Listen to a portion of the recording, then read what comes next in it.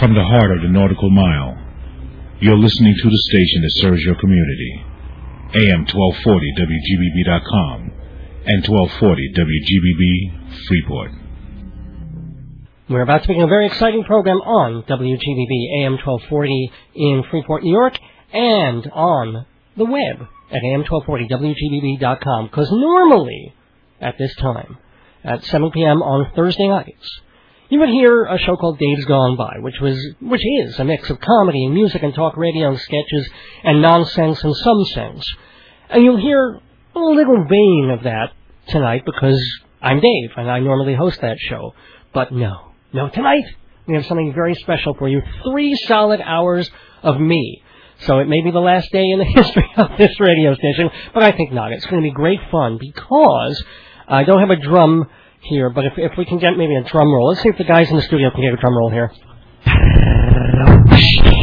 Okay, that was a drum roll and a microphone falling, which is pretty par for the course at WGBB. Yes, we have special guests and we have special stuff to do because it's the first ever, possibly annual, I doubt once they hear this, they'll never have it again. But thanks so much for listening to the very first annual Tony Show. Let's get on the really cool, special music, shall we? Yeah, let's.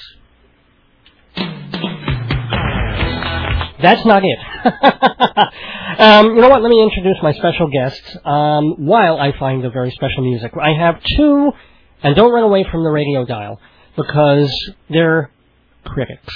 Yes, I said it. You know, when people do theater programs, on commercial television or commercial radio, they normally interview Tony-nominated actors or directors or the writers, and that's totally cool, and I do that on my show, and I've done that for years. But what's going to be interesting about this particular show is that most of the people I'm going to be talking to are actual critics. They're people who really see all the shows, who think about them in a serious way, but also as a fan, because theater critics are also fans, and they enjoy going to the theater, because they have to do it 100 or 200 times a year.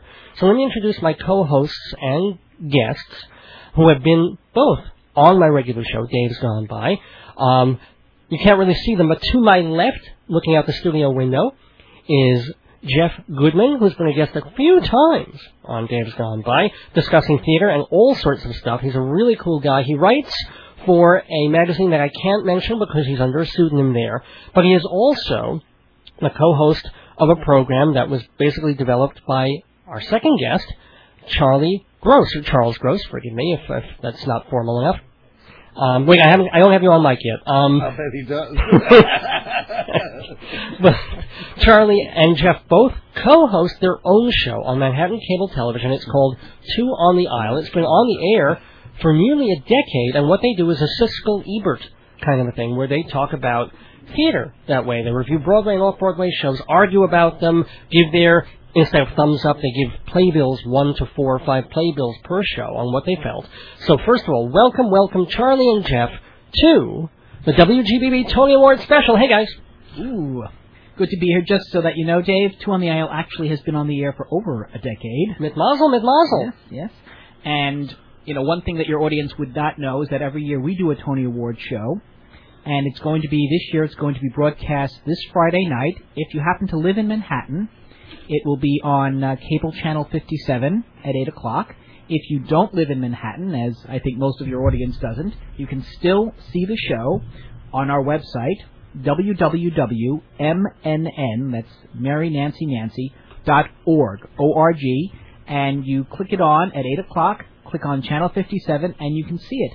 And this is a very different Tony show because of all the Tony shows we've done, you have been on all except for this one and one other. I'm sorry, this time I was out of town. I was at a theater critics convention, if that doesn't sound scary enough. But thank you. You always invite me, and I always have a great time on your show, be it the Tony show or your regular weekly or bi-weekly show. Well, we're certainly happy to return the favor tonight. And Jeff, how are you doing? It's always lovely to be in Babylon. Yeah, speaking of Nancy, no, I don't know what that means. Hey, let's get our really cool, happy theme. I didn't get to do that before, so let's hear the great theme music. See if you can guess what this music is from. Do we win a prize? No.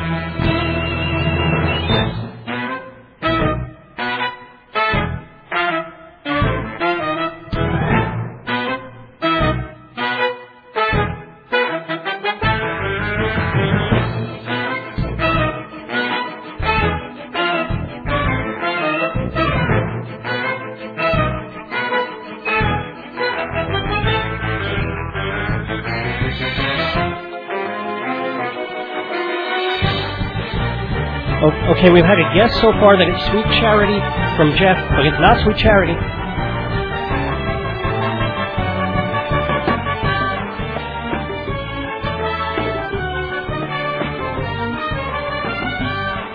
Any guesses, Charlie? Yeah. Charlie is dumbstruck. It's familiar, but just not. It's a mystery. It is from this season.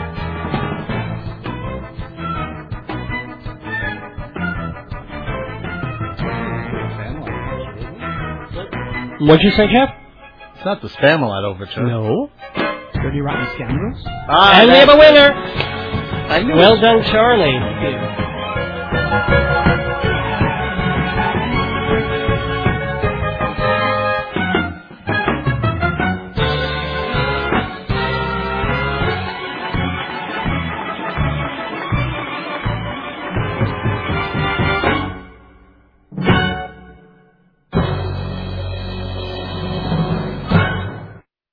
Charlie Gross guessed it. That was the theme from Dirty Rotten Scoundrels, one of the Tony-nominated, musicals for 2005. The other three, Jeff. Tony-nominated score. Tony-nominated. Will he get it though? That's mainly the questions we're going to be asking. Do you guys have the listings of the Tony? I see them before you. So do you want to get to do a little bit of that? Wait. I want to play one more thing because like every show you see now, on and even off Broadway, makes kind of this pre-show announcement about things. Sometimes they weave it into the show now. They're even doing that to make it cute, because people are already expecting it, with the gum wrappers and stuff. But here's a song from a show that I saw actually this cabaret show, with a guest on my program named Dottie Berman, and I think it kind of sets the mood also for beginning a program like this. Before the show begins, may I suggest you listen very carefully to this request. Please turn off your cell phone. I know it is a swell phone, but it's the phone from hell phone when it rings throughout the show. Please turn off your beeper and your pager and your palm, and then turn off the buzzer on your handy wrist alarm. And if you need a candy or a cough drop desperately, please unwrap it now and give at least one piece to me. And remember, there's no smoking. I'm allergic, I'm not joking. You wouldn't want me choking. Anyway, that is the law. I'm sure you've heard these rules before. You're such a savvy crowd. Remember, taking photographs is strictly not allowed. And all recording of this show is out of line. But if you do these things, please note, the copyright is mine. I'd like your attention, 'cause I forgot to mention I favor noise prevention, but some noise is really fine. Don't turn off your laughter or applause, I'd be dismayed. And please be sure you don't turn off your trusty hearing aid. And now I finish my announcement, so I'll go.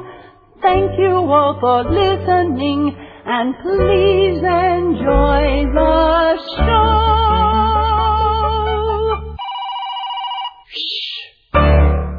Dottie Berman there on the WGBB Tony Award special. So please, actually, you can keep your phones on since we're home, but it is one of the pet peeves of going to the theater. But I have two of my pets, not my peeves, in the studio. I'm Dave Lefkowitz, by the way, hosting this 3-hour special devoted to the Tonys. I've got with me co-hosts Jeff Goodman, Charlie Gross, Jeff Goodman. I'll keep rearranging your names so that you both get equal parity. That's what do you call it? Not less redundant, isn't it? We would be equal parody. Well put. So shall we start with the categories? Let's run through them. We'll give our thoughts on the different categories of the Tonys. We'll do a few at a time, and we'll see how it goes. Let's start all the way at the bottom for the little stuff that nobody... No, that's not fair, but the listening audience may not... The nominees would be caring about them. Well, yeah, that's why they used to put them on in the may kind of be PBS true, hour. Hal Linden would give them awards. Well, yeah. Or, gosh, I'm so brain fried I don't even have a comeback joke for that. Liliana Montevecchi. Is she still with us? Yeah. Oh, okay. So far as She's still cute. She still thinks she's good. No, she was an actress in 9, just in case. And Grand Hotel. Don't forget Grand Hotel. I love Grand Hotel. She also did a show at Radio City Music Hall, I think, once. Who really cares, Charlie? We don't like Liliana Montevecchi. I think they're her biggest fan. Oh, that's but not the nice. interesting thing is she won the Tony Award for 9 over Anita Morris and Karen Akers. And Karen Akers, Laurie Beachman in Joseph. Well, they weren't going to vote for Joseph for anything. I mean, it's more of an ensemble kind of a piece anyway. Well, I thought But Laurie Karen Beachman Akers was incredible. Okay. I didn't see the original Joseph, so I didn't see her until she was long dead. Well, that was not the original Joseph. It was that, but although it was the first Broadway production. And who knew that Liliana Montevecchi would want to be one of the 2 surviving women in that category? Isn't that horrible? Well, I wouldn't use the word horrible, but it's it's sad that we've lost. Okay, let's get to it, please. Okay. Are we going to talk about orchestrations, my favorite category? We are going to start with orchestrations, and why don't you read them since it's your favorite category? Well, my favorite... Well, Larry Hochman did a lovely job on Monty Python's Spamalot. Then it took Ted Sperling, Adam Geitel, and... What? Gettle. You know, can't they spell the names the way they pronounce them? And Bruce Coughlin. I think it's Coughlin. Cough. Why don't I read them? No, I'm sorry. I don't know their names. When I get on the microphone... Well, I hope they don't win now because I can't pronounce their names. You have to understand, guys, when I'm on the air, I'm a tyrant. I'm like Howard... I'm a nice guy in real life, except I'm not really. But then on the air, I'm Howard Stern times 12. No, I'm not. Go ahead. Read the names. So we're going to have Broadway actresses in here, and you're going to try and get them to take their clothes off? And by the way, this... Good idea. Why didn't I... Next year. Oh, there's another one of these. Stop it. Ooh. Ba-dum-bum. Okay, read the... Come on, we got to get through Well, these. those 3 people did Light in the Piazza. Yeah. Then you have Jonathan Tunick, who did Pacific Overtures. Pacific Overtures, my favorite. But that was my personal favorite. Why? I thought it was... I love Pacific Overtures. I thought it was brilliantly orchestrated. It really was. When the orchestration was different, I'm sure you've heard the CD a dozen times. A little bit different. Not much. But like Please Hello was a little different in this version. And that was the biggest one that was different. And but the last one is Harold Wheeler for Dirty Rotten Scoundrels, which I always tell Charlie it's not Scandals, but I almost said Dirty Rotten Scandals. Actually, that would have been an okay title too. But so you're going with Dirty Rotten. Jonathan Tunick. He'll never win it, but I hope he wins it. So because of his body of work working with Sondheim. Well, yeah. And every time his name comes up, it's Jonathan. But who will win? Maybe the Light in the Piazza people. I think so. I think that was really well orchestrated. The melodies are so beautiful and so lush. I don't know if it will win Best Score because I couldn't hear half the words. So that was very frustrating.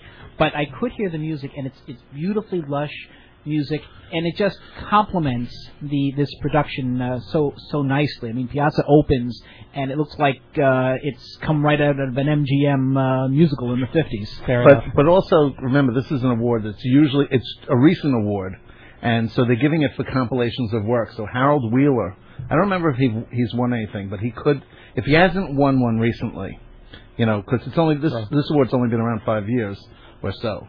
If he hasn't won one, they'd give it to him because he has a large base of work, and the 3 people from Light in the Piazza is the first. I have a feeling that there's this groundswell now for Light in the Piazza, and it's like, even though I didn't like the music very much, it has this beautiful feel to it that people will it's a snob kind of feel, and they'll go for the orchestrations, I think, on that. Let's move to another category real quick. We'll do one more category, and then we have something special. We have an interview with another critic. See, it's a critic and journalist who's been writing about the theater probably almost as long as you guys combined. He's written for Backstage. He was a longtime critic for The Village Voice. Julius Novik, a very known respect. So we're going to talk with him not only about his career, but also ask him about a few of his picks for this year's Tonys. But before that, let's do choreography. Terrific. Charlie, you want to read the choreographic? Charlie, why don't you people? mispronounce a couple names? Okay. Dave will correct you. Of course, yeah. Let's see. Wayne Cilento. Cilento! I knew that one. Yeah. Come on! But you didn't know Scoundrels instead of Scandals. That's true. Jerry Mitchell, Dirty Rotten Scoundrels. Yay! Jerry Mitchell, La Cage. Casey, let's see, Nicolau. Well done. Spamalot. So, Charlie, let me have your thoughts on who you think will win and who do you want to win? Okay. I would have to, first of all, is there actually any dancing in either Scoundrels or Spamalot? Not a heck of a lot. It's a little polka number in the beginning. Charity might have had a stronger chance if its leading actress, who I enjoyed in the role, didn't break her foot. Hadn't broken her foot. And also, basically you're going up against Debbie Allen and the memory of Gwen Verdon, the movie with Shirley MacLaine, and all the work that Bob Fosse did on this musical. Exactly, yeah. And so if you compare this production to those previous productions, and people will, even if they haven't seen them. Yeah, because I didn't see Gwen Verdon. They're going to hold it. Well, even if you saw Debbie Allen. I didn't see Debbie Allen. Right. But even so, I mean, I was looking at, I thought she did a fine job, but she did a nice job. The dance is very Fosse-like, but it's not Fosse. It's like Chicago. Chicago has some nice dancing, but... And they had to take out a lot of steps for her when she got hurt, yeah. And she was more of an acting charity than a dance. Which is fine by me. No, which was great. This is a choreography category. I saw the Debbie Allen version and other people, and the dances are usually pretty hard as charity. They're not sweet. And she really was sweet. She was wonderful as it. But things like when she's in Vittorio Vidal's We're talking about Christina Applegate, by the way? Yes. When she's in Vittorio Vidal's apartment, I'm watching it. All she's doing is walking in a circle constantly. If my friends could see me now, they'd be dizzy. So Charlie, would you... I would have to give it to La Cage, because I think the dancing in this production was beefed up. Again, it's been a long time since the original La Cage. But if memory serves, there is a lot more dancing. And what can you say? What can you say when you have a whole chorus line of men doing splits? That's... You have to say, ouch. Depending on how hard they're down. But they don't. Now, Jeff, quick, what are your thoughts on the choreography category? My thoughts are, I'd like to see Jerry Mitchell get it for Dirty Rotten Scoundrels.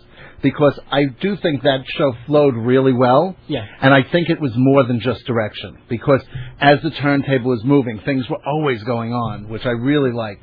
Yeah. It was visually a wonderful, wonderful transition show. I think that was more choreography than direction on that. I think he should win that for stuff like that. Do you think he should win for a dancing turntable? No, for dancing on a turntable. The people who designed Les Mis should have won for that one a long time ago.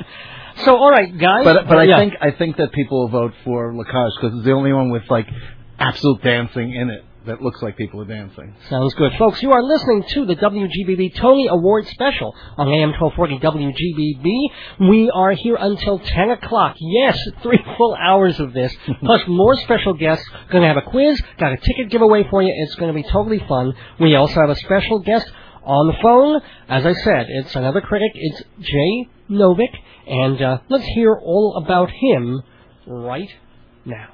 I'm very pleased that my guest is Mr. Julius Novick, or, I guess his friends call him Jay, and I hope I count myself among them.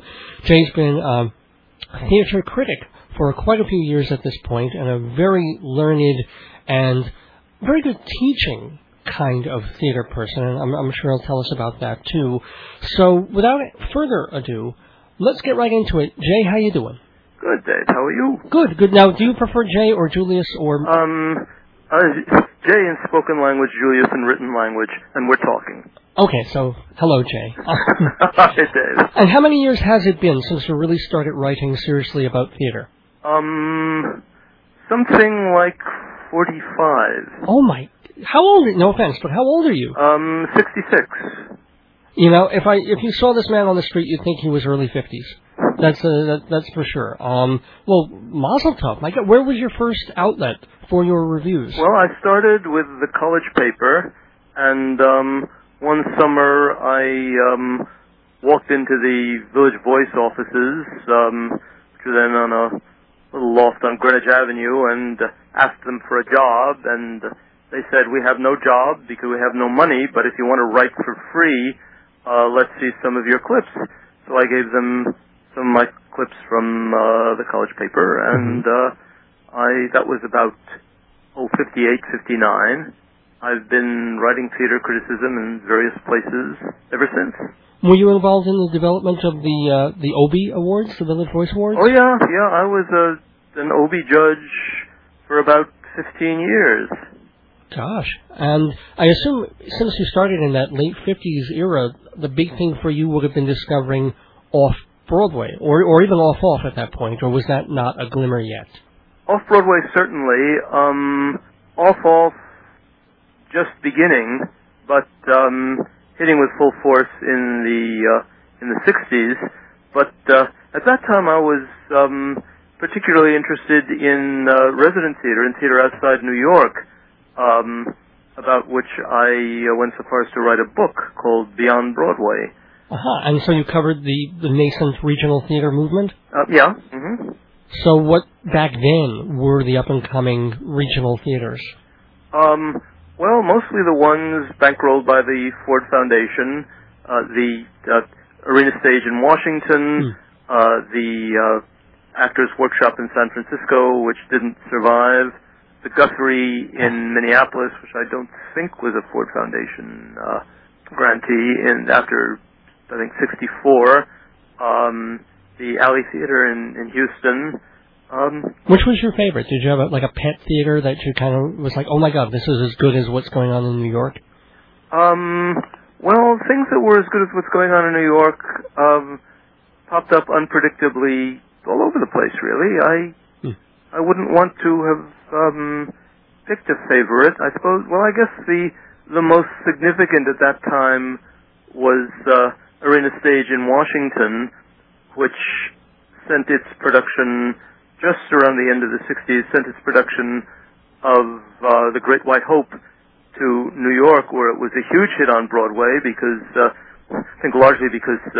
James Earl Jones? Yeah, well, people were willing to pay money to see a black man kiss a white woman on stage. I think that's why it ran 2 years, although I think I can still take it very seriously as one of the few American tragedies, but it was important in the history of the American theater because it was the first time that a new play went from regional theater to real success in New York. Until then, a regional theater premiere tended to indicate a play that couldn't get to New York, but The Great White Hope reversed that, and now subsidized theater, both in New York and out around the country, sustains serious theater in Broadway. Almost as far nothing as anything opens goes. cold on Broadway anymore. Certainly not a play. I mean, and if it has, it's usually been a disaster because it hasn't been developed enough. Precisely. So what happened? You were only with The Voice for about 15 years, and where did you go after that? I wrote for The Voice until sometime around 1990, and then I was the first theater critic at the New York Observer. After that, I wrote for Newsday for a little while, and when they were starting a New York paper, and then they fired me, and shortly after, New York Newsday closed down. Right. Well, now Newsday, you're getting your revenge because Newsday is firing people left and right now. They're just in terrible difficulty. Yeah. Currently, you write for Backstage, right? Yes. Yeah.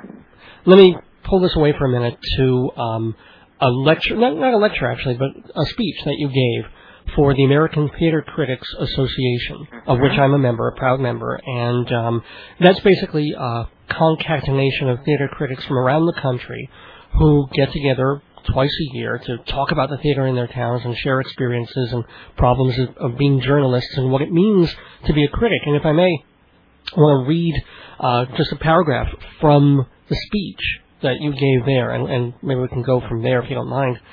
You said that critics, the best critics anyway, are above all writers, by which I mean not that they were indifferent to their possibilities as theatrical citizens and the responsibilities to their communities, but that they invested themselves deeply in the specific words they wrote.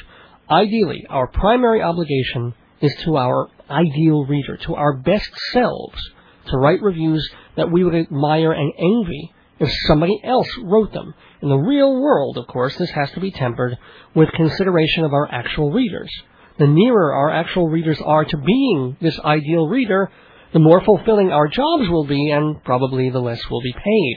But our obligation and our joy as writers is to convey what we have seen and heard and thought and felt at the theater as truthfully and vividly, as gracefully and clearly, and with as deep an understanding as we can, and if possible, to refract the truth about the show we've just seen through our individual selves to a larger truth about the theater and a still larger truth about the world, unquote. Any comment on that? Well, but here, quite a mouthful, huh? It is, but it is really well written. But here you are. Now, I have written for Backstage in the past. And, I know the editor. She's a wonderful person. And I know the limitations there. I think, what do you get, like 300 or 400 words? About 300. 300 words.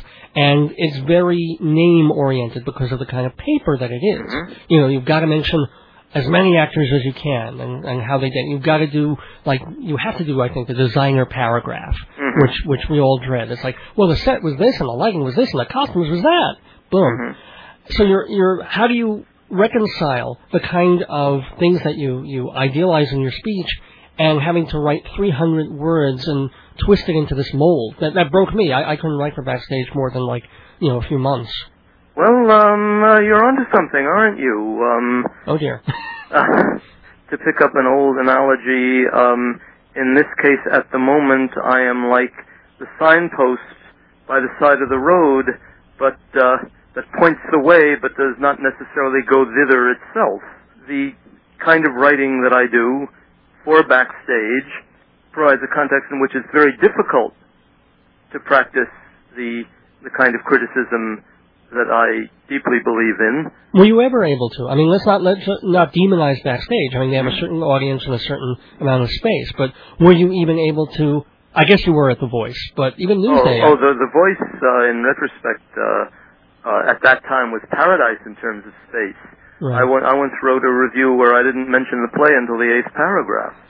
Okay. Returning to Backstage, I tried to, what shall we say, sneak in as much real criticism as possible while still fulfilling my responsibilities to Backstage, which is a challenge.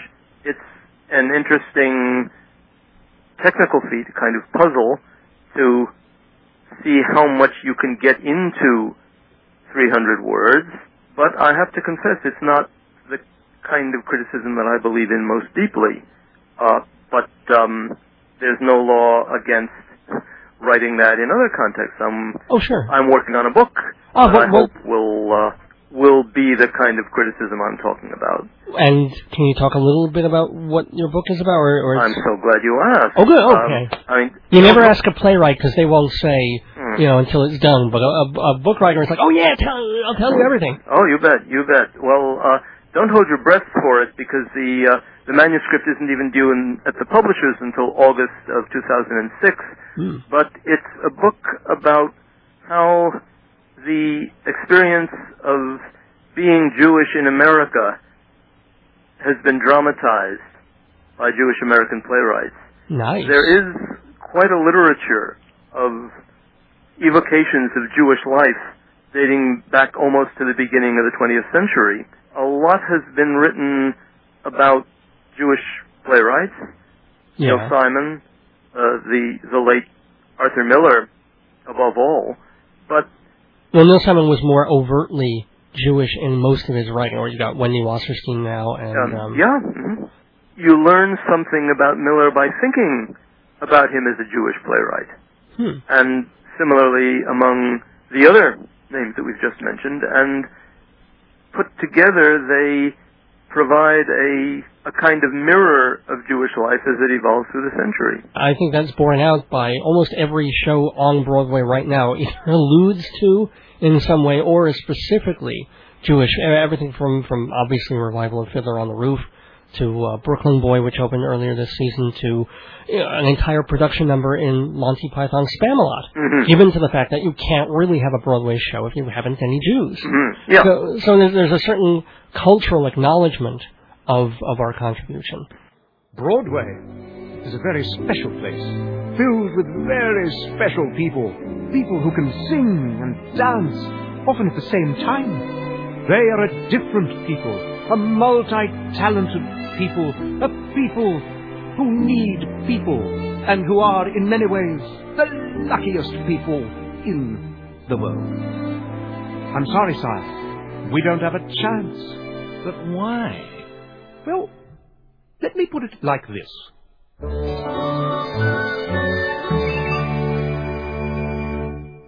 In any great adventure, if you don't want to lose, victory depends upon the people that you choose. So listen, Arthur, darling, closely to this news. We won't succeed on Broadway if we don't have any Jews. You may have the finest sets, fill the stage with penthouse pets. You may have the loveliest costumes and best shoes. You may dance and you may sing, but I'm sorry, Arthur King, you'll hear no cheers, but lots and lots of boos. You may have bushmen by the score, whom the audience adore. You may even have some animals from zoos. Though you pose and crowds instead, you may have unleavened bread, but I tell you, you are dead if you don't have any Jews.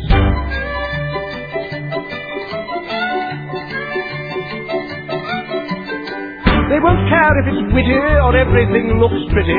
They'll simply say itch and refuse. Nobody will go, sir, if it's not kosher, then no show, sir. Even Goyim won't be dim enough to choose. Put on shows that make them stare with lots of girls in underwear. You may even have the finest of reviews. You're doing great! But the audiences won't care, sir, as long as you don't dare, sir, to open up on Broadway if we don't have any Jews.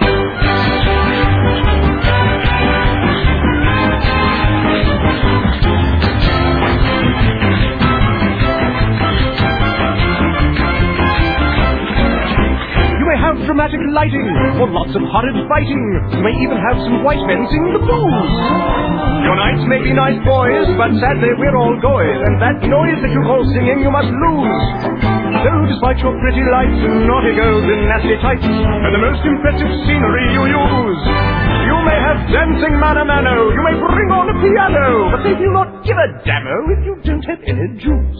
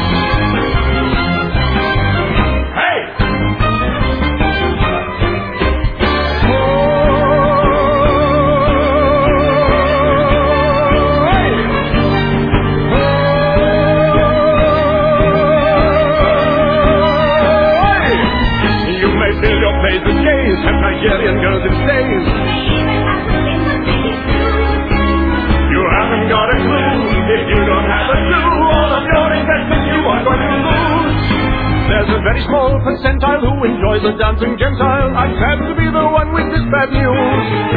But never mind your Broadway, you just won't succeed on Broadway. You just don't succeed on Broadway if you don't have any Jews. Papa, can you hear me? To get along on Broadway, to sing a song on Broadway, to hit the top on Broadway, not low. I tell you, Arthur King, there is one essential thing. There simply must be Jews. Hey! Oh, there simply must be, Arthur, trust me, simply must be Jews. Speaking of both theater critics and Jews, I might as well slip this in there as well. This week you probably have heard about what happened at New York Magazine, I assume. No, haven't. News to me. Tell me about it. Tell your listeners about it. It's pretty well known, or I thought it was, that... well, I live in a tree. What can I tell you? They got a new theater critic, a new chief theater critic at New York Magazine. They got the guy from the New York Sun, McCracken, I think his name is, taking the place of John Simon. What happened to John Simon? He was fired. Really? Not for any particular... After all that time? After 40-odd years. He's 79 years old. Mm-hmm. He thought it was... he thought they were calling him in because his birthday was in a few days, and they give him like a cupcake with candles on it or something. Mm-hmm. And instead it was like, well, no, it's time for you to go. Mm-hmm. Well, your thoughts on... Well, they've had changes at the top at New York Magazine, yes. And it's a well-known fact of journalistic life, and not only journalistic life, that when there's a new boss, he likes, or she likes, to bring in his or her own people. Well, do you have any particular thoughts, positive or negative, about the legacy of John Simon? You didn't seem terribly keen on him when that was brought up at the Theater Critics Convention that I mentioned. In view of the context that you just informed me about, I don't want to say very much about John Simon. It can be positive. Point. He's a man of great learning and intelligence, and he has been friendly and pleasant to me, and that's well, I mean, that's fine. where I'll leave that one. Why censor? I mean, you've said lovely things about him. What about his writing, which is certainly not something you need to censor yourself about? Would you have had trouble with? This week I'll censor myself. Any other week, I would have things to say, but okay, in view of what you've told me about what's happened to him, I don't think it's the time for to say some things that I might otherwise been very happy to say. Okay, fair enough. Well, since we're talking about timing, let's talk Tonys, because this is Tony time. Okay. Yeah. And the awards are happening on Sunday, June 5th, broadcast on CBS TV from 8 to 11 live. And I think I'll be watching. I usually am. Last year, in fact, there was a Tony party with a whole bunch of theater critics. And that really is the way to watch the Tonys, with a bunch of other critics who are just sitting there either screaming or just with their heads in their hands or jumping up and down, yelling, just like any real theater fan. Mm-hmm. Which actually I would love if you made that clear, because I like to every now and again, that theater critics are fans. Even someone like a John Simon, even someone like a Michael Riedel, who's, well, not a critic, but we don't hate the theater. We wouldn't be doing this if we hated it. Can you give a little, like, a pep talkish thing? Yeah, I think that's true. Even the most severe and angry and negative critics, maybe they love it the most who love it most critically. One way of expressing love for a certain temperament is to make high demands and insist that the loved object live up to them. Analogously, the people who oppose American foreign policy are not necessarily the people who hate America. It's because they love it. Exactly. That they are so agonized and angry when it's unworthy of itself. But what do you say to people who say that if you raise a child just with ridiculously or loftily high expectations and then swat the child down every time they don't come up to that level, you're actually squelching the child and you're going to make a very middle-of-the-road kind of scared child? Well, the answer to that is that neither the theater nor the United States is a child. Well, on the world stage, actually, the United States probably is a child, with the new Russian republics in embryo or something like that. You could laugh at my jokes once. Anyway. I'll take it under advisement. Thank you. All right, let's get to. Do you have the list of the Tony nominees in front? I've got it in front of me. Okay. Then let's run it down from the top. Well, before we do that, sure. I have, as you know, mixed feelings about the Tonys, about awards in general. Please, yeah. They're not criticism; they're hype. How do you decide that Glengarry Glen Ross is a better revival than 12 Angry Men, or vice versa? Well, as someone in Shakespeare says, comparisons are odorous. They are sometimes. There's no reliable playometer by which one show gets a higher score of merit than another. Granted that, the temptation to play the Tony game is irresistible, and as you were saying before, critics are no more resistant to it than anybody else. Theater fans or the producers or the managers. And also, even as writers, you can't necessarily get away from, let's say in this particular season, saying, okay, we've had play revivals of Night Mother, Steel Magnolias, Glengarry Glen Ross, and On Golden Pond, all kind of almost from the same era and of the same cloth, in a way, for the most part, of playwriting. So there is going to be, in some level, even in the discussion of it or the writing of it, saying, well, this is the one that clicked, and Night Mother just kind of did not. And there are comparisons. You can't not when you see. Some things are clearly better than other things, or at least seem so very clearly to the observer. But how do you distinguish between the best and the next best? I think in most cases that's a very artificial distinction, which doesn't necessarily stop me from making it. Do you vote? I vote for the Drama Desk Awards. Cool, okay. Like most people, I like to spread my opinion around and see my favorites triumph, but... and in fact, even as we were talking before about the Obies, which you were there in the early process of, so that still... Yeah, well, the Obies were, and I believe are, run on a different basis. There's not a question of competition and of picking the best, but rather to give awards wherever awards are deserved. But at the same time, as a game, it's hard to resist playing it, and you want to do whatever you can to give honor and delight and a career boost to people who have given you joy and delight. I think it's ultimately positive because the theater needs all the attention, all the publicity it can get, and this is a valuable chance to remind America, which on the whole isn't much interested, that theater does exist and might offer something of value. And we hope that we are offering something of value on WGBB tonight for this special, first ever, possibly first annual Tony Awards special. The Tonys are happening this Sunday at Radio City Music Hall from 8 until 10 p.m. Eastern Time. They're going to be broadcast on CBS all 3 hours, not divided like it used to be on PBS and then CBS. And I hope you'll be watching, and I'm rooting along with us, and by us I mean the folks with me in the studio, Jeff Goodman and Charlie Gross, my co-hosts on this evening. Hi, Jeff and Charlie again. Hi, also, David. That's Jeff, yeah. CBS is having a pre-Tony Awards special at noon on Sunday. Is it going to be Joan Rivers kind of thing, or just... I don't know. They've been, they usually do, like, if you tune into their morning show, they're very good on Theater Week, which this is in the city. Right. Although Bloomberg hasn't opened up Gracie Mansion to us.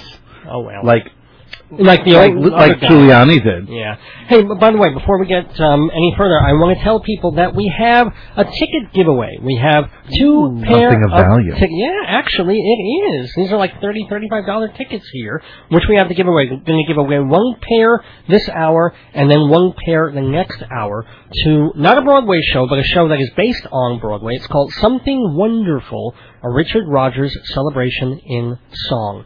And it's got 4 pretty well-known cabaret performers, K.T. Sullivan, Mark Nadler, Craig Rubano, and Heather McRae, who's actually a Broadway performer. You might have seen her in falsettos. Gordon McRae, who was in Oklahoma? I think the daughter. Yeah.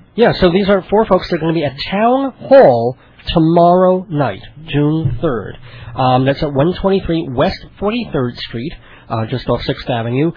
Now, for tickets, you can buy them at 212-307-4100. That's if you want to buy tickets. But if you want a pair of free tickets, absolutely free to this show, which will go from the songs of Rodgers and Hart, which include Isn't It Romantic and My Funny Valentine, all the way through the hits of the great Rodgers and Hammerstein theater scores to Oklahoma, to South Pacific, The King and I.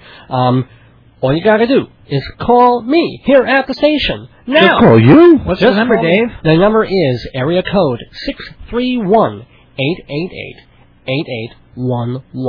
Dave, I didn't have a pen. Could you please repeat that number for me? I'll repeat it and slowly. Area code 631-888-8811. Just calling. You might be on hold for a while before someone can get you on the phone, but please do feel free to call in. And we're also going to try and take some phone calls of people maybe in the next hour to talk with us about the theater that you've seen on and off Broadway this year. But again, 631-888-8811 for a pair of tickets to Something Wonderful, a Richard Rodgers celebration in song tomorrow night, June 3rd, Friday, at Town Hall. So if you can't go, or you don't have someone to give the tickets to, please don't call us. Save it for someone who really can go to this. So 631-888-8811. Now, guys, because it is something wonderful. It is. It should be. It sounds pretty wonderful. I mean, what could be better than the music of Rodgers and Hammerstein and Rodgers and Hart? And Rodgers, I don't know if they'll be humming Victory at Sea. But let's do one or two more categories. From his other shows, like I Remember Mama? Well, you know what? I'm sure they will. They'll probably pick out a couple of semi-rarities. Let's do one category because we have one other interview also to get to in this hour. So why don't we go to Best Direction of a Musical? And the is it my turn to mispronounce names? Yes, go for it, dude. Is it James Lapine for the 25th annual Putnam County Spelling Bee? Very good. Now, can you spell Lapine? Lapine. Very good. Mike Nichols for Monty Python's Spamalot, Jack O'Brien for Dirty Rotten Scoundrels, and Bartlett Sher. Yeah, well done. For The Light in the Piazza. So, for direction of a musical, Jeff, what are your thoughts?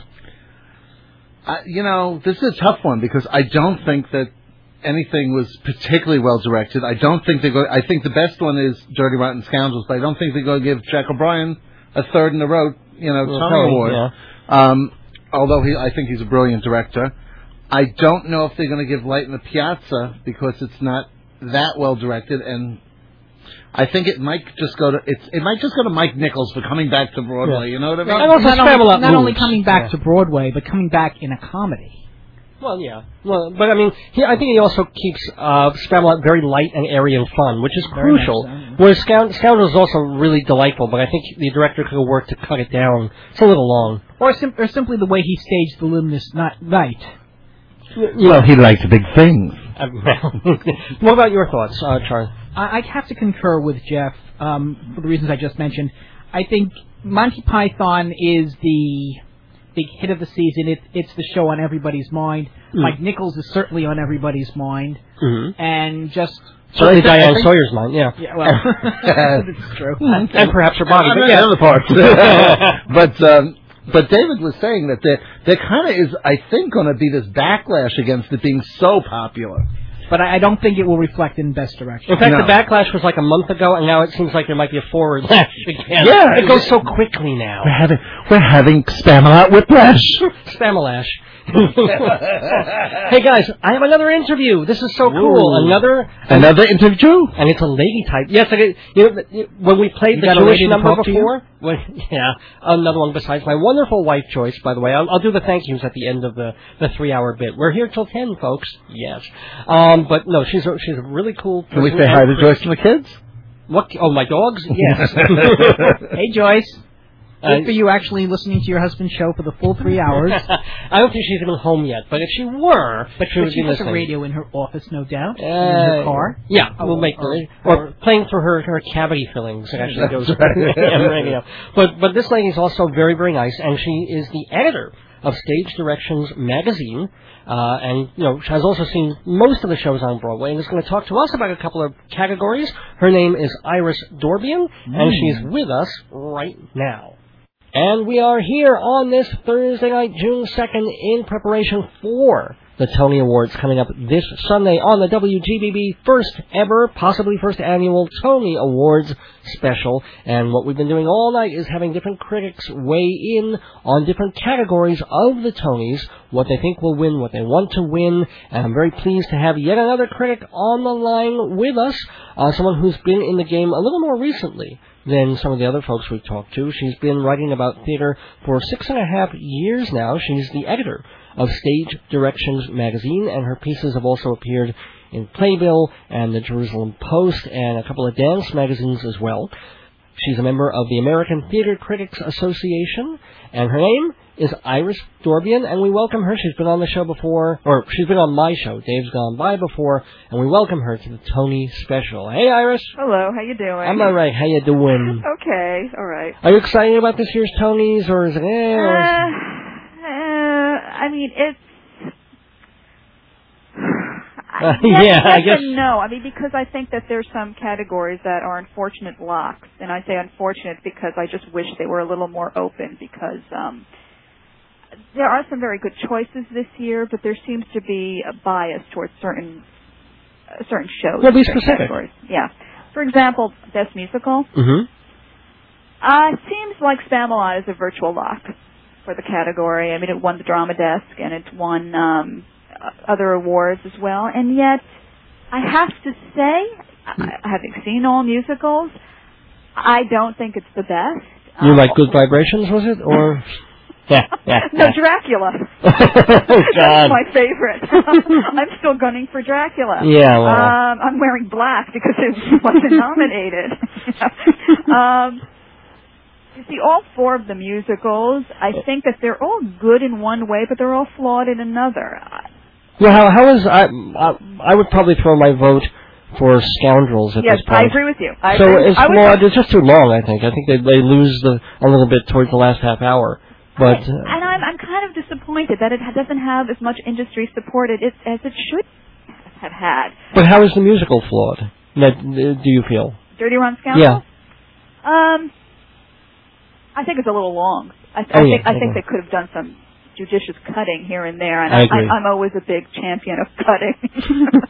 That's what you mean. Because, I can usually tell when I like a show if how many times I look at my watch during the first act. True. I don't look at my watch at not one time, then I know it's a huge hit. If I look at it once, then it's very good. If I look at it twice, then it's good. If I look at it 3 times, it's fair. I had to pry my watch off my corneas and Light in the Piazza, I'll tell you that much. Literally, just stuck there. Well, Light in the Piazza is,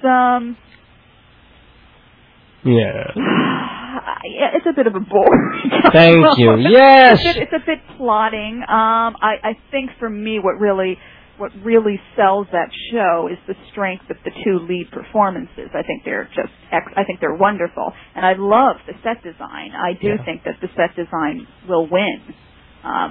Set design is for musical. Well, actually, let's jump to that category because we haven't really done much technical stuff on the show. You got that going up against Tim Hatley for Spamalot, Rumi Matsui for Pacific Overtures, and Anthony Ward for Chitty Chitty Bang Bang and the Flying Car. It's a tough category because they all have wonderful scenic components to all the shows. I mean, Chitty Chitty Bang Bang has that fantastic car that is the star of the show. It gets its own standing ovation. I know.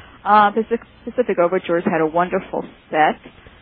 And the set was crucial in Pacific Overtures. Yeah. Tim Hatley did win a couple of years ago for that birthday cake set of Snow Coward revival. Oh. I think Light in the Piazza will win. I think the underdog in this category is Hatley, but I think Light in the Piazza will win for the wonderful, evocative designs, like that scene where they're in the museum and you see the fake Michelangelos hanging. Yeah. It's just tremendous because it brings you into that world, and it really is terrific, and I think it will win. Okay, what about for costumes? For a, let's see, for a play, you've got Jess Goldstein for The Rivals. Does anybody remember that? Jane Greenwood for Who's Afraid of Virginia Woolf. William Ivey Long for Streetcar Named Desire. Yeah. And Constanza Romero for Gem of the Ocean. Well, I don't think Constanza Romero is going to win. Gem of the Ocean didn't play that long to garner that much support, unfortunately, in any category. It's a shame.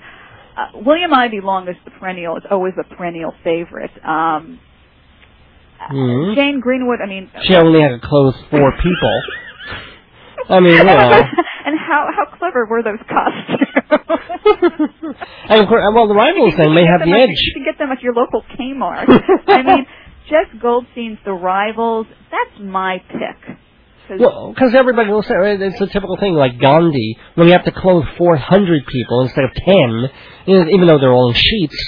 But here, when you get something like The Rivals, which is like 18th century or 17th century. There's wonderful period costumes. Okay. There's great detail, so that's my vote. And let's see, for a musical costume design, Tim Hatley for Spamalot, Junko Koshino for Pacific Overtures. Beautiful costumes, but again, I don't think people won't remember it. That much industry support. People won't remember it. William Ivey Long for Lacage and Catherine Zuber for Piazza. Okay. I think what should win, I don't know if it's going to win, is Catherine Zuber from Light in the Piazza. I love the costumes there. Sure. You think Hatley might pull it out? But those are costumes mostly based on movie costumes anyway, so it wasn't always original. I think Hatley could be an upset or it could be Long because he's such a beloved perennial favorite. And he just goes to, Lacage is. And it's a costume show, actually. He's made for Lacage, and it is a costume show. And I'll tell you this, though, about Spamalot. There's that moment when Sarah Ramirez is in her dress, and she needs a wedding dress really quick. That's a great costume change. It takes literally a quarter of a second. Boom. And she does it right in front of you. And I would almost give the award right for that. So it's a good category. What about lighting design? We've got Doubt, Gem of the Ocean, Streetcar, and Pillow Man. I would say for my vote for lighting design of the play is Pillow Man.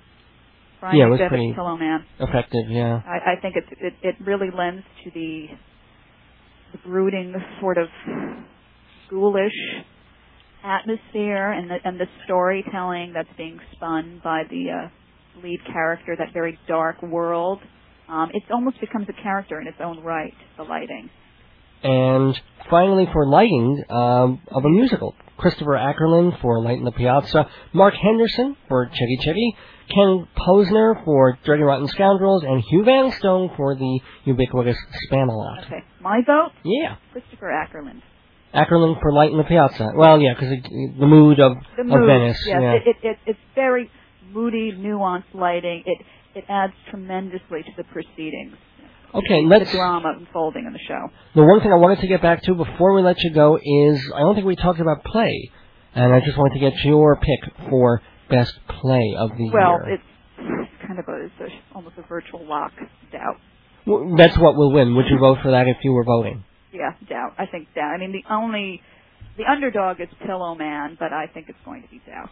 I agree. There's a tremendous amount of support for the show. It won the Pulitzer. It's sweeping all the pre-Tony awards, so it's going to be that. Well, I have no doubt that it's been great to talk to Iris Dorbian. Wonderful talking to you. On this special pickup. Where can people get Stage Directions magazine? Well, can they get They go to your house. Well, one thing, you can subscribe via our website, which is www.stage-directions.com. Stage-directions.com. We're also available at your local Barnes and Nobles, Universal News outlets, and drama stores. Cool. Okay.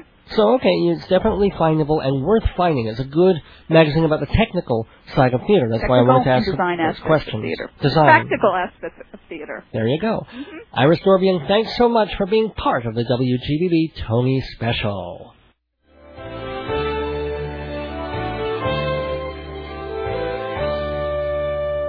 I thought I'd seen it all. I thought I knew the score. But coming here I found a world I've never seen before. Now I know where I belong. A life of taste and class, with culture and sophistication pouring out my ass. What do I this. I want this. I want this. I thought I had a real gift, that penny anti-grift. But Freddie's getting ready now to give his life a lift. I'm tired of being a chump. I wanna be like Trump. 200 pounds of caviar in one gigantic lump. Give me great big stuff. This is how I gotta live. Great big stuff. Oh no alternative. Great big stuff. I want my silver spoon. Don't need it right now, but I better get it soon.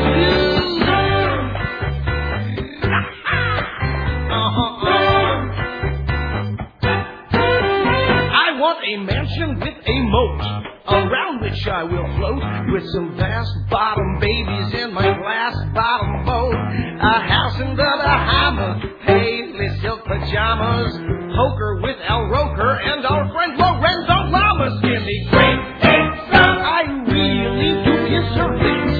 Great big stuff. With servants who will serve it. Great big stuff. I don't give a damn what is first. Every day's my birthday. Every night is my birthday.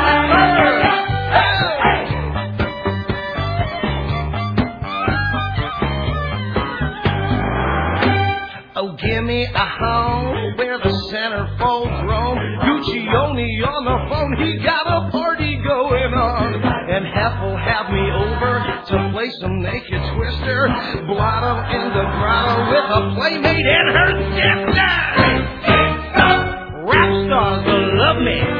Great big stuff. Give me a posse, Great big stuff.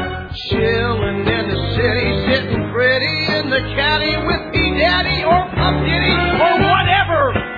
I'll change my name too. I'll get my hat back all pimped out. The islands in the winter, the Hamptons in the summer, the fashion plate I date will give me Hummers in my Hummer. The cash to keep me idle, the chicks to keep me vital, the pills to keep me happy even when I'm suicidal. Great big stuff. Oh, nothing crass or crappy. Great big stuff. That would make me very happy. Great big stuff. Bring it on and make it snappy. Classy, like a mink track suit, my own personal Zamboni,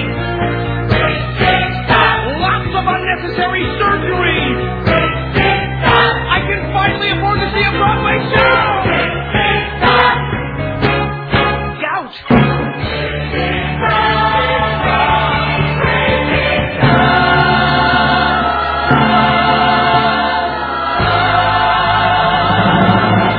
Just want someone to love me for my money. Yeah!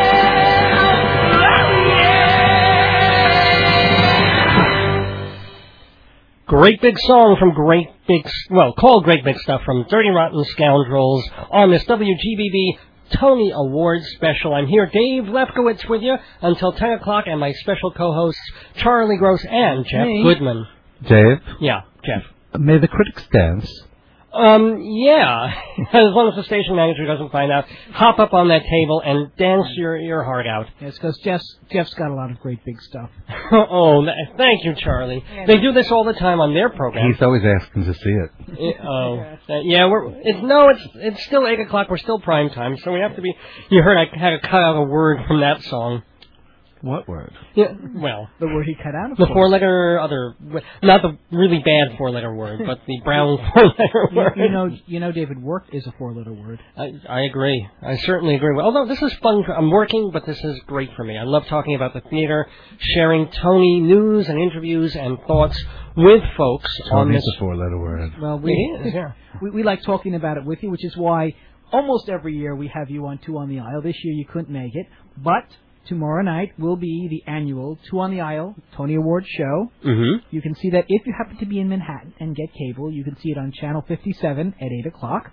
But if you're out here in the lovely Long Island area, you can get it on the web, www.mnn, that's like MaryNancyNancy.org, O-R-G, and you do that tomorrow night at 8 o'clock because it's broadcast. It's simulcast live on the web, and you click on Channel 57, and you can see Jeff and I talk about the Tonys. Now, it's a good thing Charlie doesn't plug anything. If you really miss David, especially the show right before Two on the Aisle, at 7:30 is Eve Harrington and her theater program.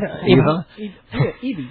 Eva Heinemann. Harrington is from what movie? All About Eve, right? It's All About Eve. Applause. Yeah, no, but Eva Heinemann. Our little Evie Heinemann. No, she's a great friend, and I think I'm also on her Tony show or which one of them. I am assuming will be tomorrow night, right before. That's great. Which only opens for our Tony show. Right. So who's more important? Eva. As long as we're plugging. But she doesn't have great big stuff. I'm not even gonna go there. Let's see. For more great big stuff about this show, and by the way, I should plug my own program, shouldn't I? Normally you would hear my voice on Thursday nights at 7 for my other show, Dave's Gone By, which will be back next week. All new stuff. Some of it great, some of it big, some of it, you never know from week to week, but I have fun doing it. And that's 7 to 8 every Thursday night. You want to find out more about it, go to davesgoneby.org. The .com's having a little trouble at the moment. I think it's a little overloaded because this show tonight was mentioned in the Daily News. Yay! Booyah! Radio column Daily News today, the WGBB Tony special hosted by me. But normally, 7 to 8, you'll hear me on Dave's Gone By. And then 9 o'clock, Filler Up, which is preempted tonight. But normally that's just an hour of music that I'm picking and doing DJ for. So check that all out at davesgoneby.org. So plenty of Dave to go around. Yeah. Oh, by the way, Evie's show that is called High Drama. Yeah, and her name is Eva with an A, not E with an E. Okay. Let's do it. Is that Liza with an Z, not Lisa with an S? It's Liza with a C for Coke. No, I don't know what that means. I do not know what that means. Jeff. I can't dance. We'll be happy to tell you. Dins. You started drinking rotten scandal. Dins. Let's get back to the categories, because we don't, believe it or not... Let's give away another Tony, shall we? Well, let's see, to direction of a play. If you guys were choosing for direction of a play, I'll read these. We've got John Crowley. I like Charlie to All right, pronounce. Charlie, please. The Pillow Man, Scott Ellis, 12 Angry Men, Doug Hughes, Doubt, and Joe Montello, Glengarry Glen Ross. Very nice. Ooh, so Charlie... And the winner is... I will tell you. I think the winner will be Doug Hughes for Doubt. However, I think Scott Ellis did a wonderful job with 12 Angry Men. Just the fact that he can stage a jury in a jury room with all these men sitting down and having to face each other, half of them with their backs to the stage, and he pulled it off. That should be something. But that is just such a wonderful show, and this is such a solid production that I think Doubt will be doing a lot of sweeping. And I think Doubt is going to sweep like everything, even for direction. Because even for direction, I think Doubt is going to go every category it's nominated in. It should win. I think. Except for maybe set. But I still think Doubt had a great set, and I think it might win. Pillowmen may be the strong competition. Oh, I think 12 Angry Men might, just because it has 14 people in it, you know. And I wouldn't mind seeing Virginia Woolf on here also, because that was a pretty special revival and required some special handling. And it was the first revival of Virginia Woolf on Broadway. Yeah. Let's move on quickly to one of the tech categories, the lighting stuff. Lighting of a musical. Jeff, if you will. Pat Collins for Doubt, Donald Holder for Gem of the Ocean. Okay, let's do play. Those are musicals? It's okay, we'll do play. Pat Collins for Doubt. At least he didn't mispronounce anything. That's true. And Donald Holder, both. He got 2 nominations. One was for Gem of the Ocean. The other was for The Streetcar Named Desire. And Brian... And Brian McDivitt for The Pillowman. And so, for lighting, what do we think? I don't... You know, of all these things, still strangely enough, I think that Streetcar had great lighting. Yeah, well, that's not... I thought it was...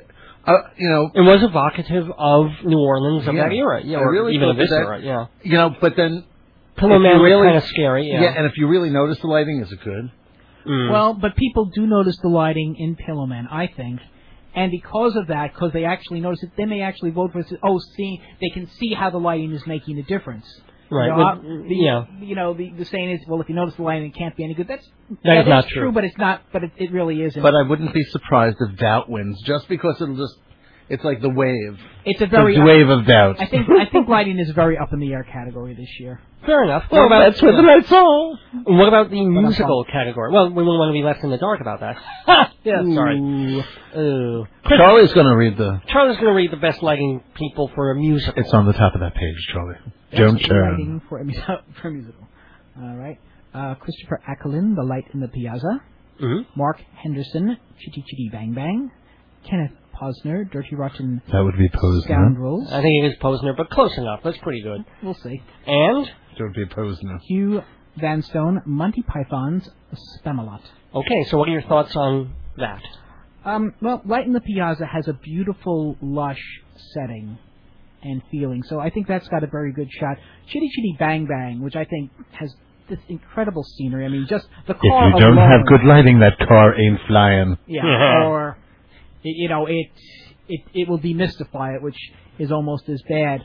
And I think there's been a major prejudice against this musical because it does have an appeal to children. Call it Charlie, the Disney do you like curse. this musical? I love it. I will tell you, Chitty Chitty Bang Bang, as far as I'm concerned, should get the Tony Award for Best Musical. It's not nominated, but I think of all the shows, unfortunately, you know what? I don't think it's going to win. No.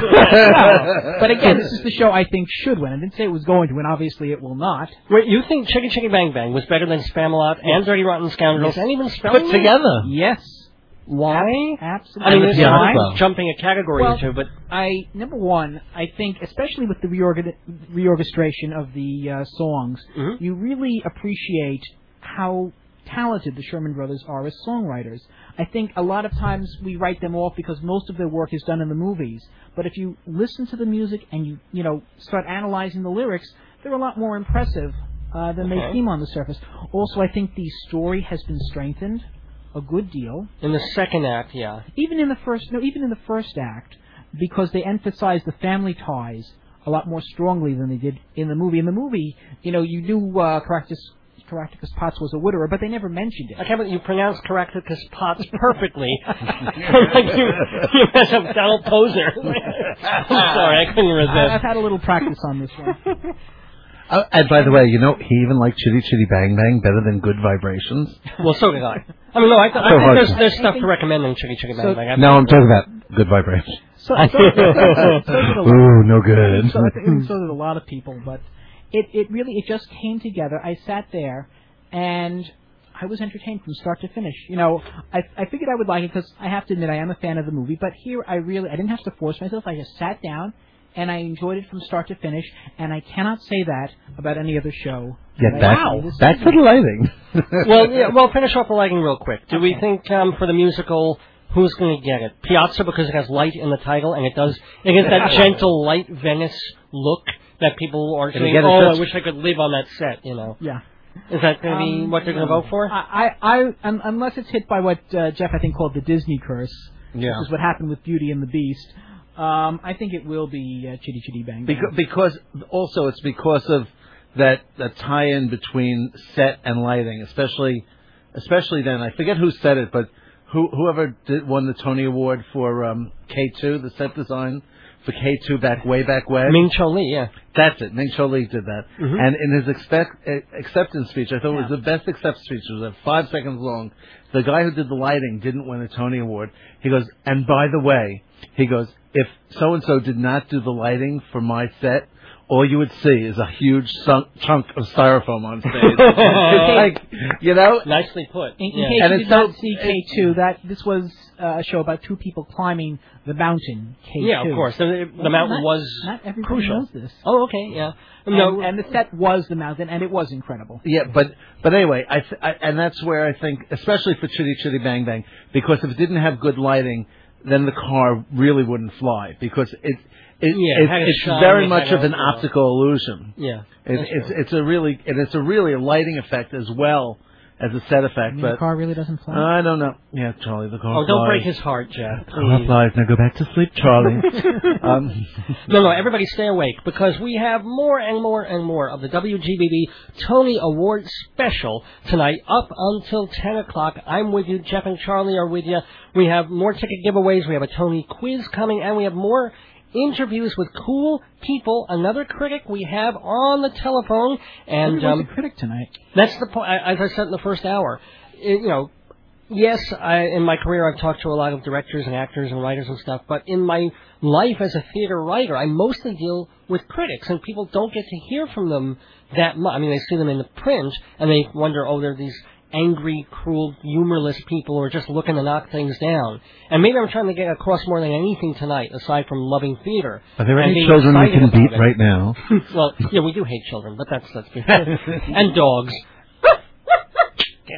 And cell phones. Yes, yeah, exactly.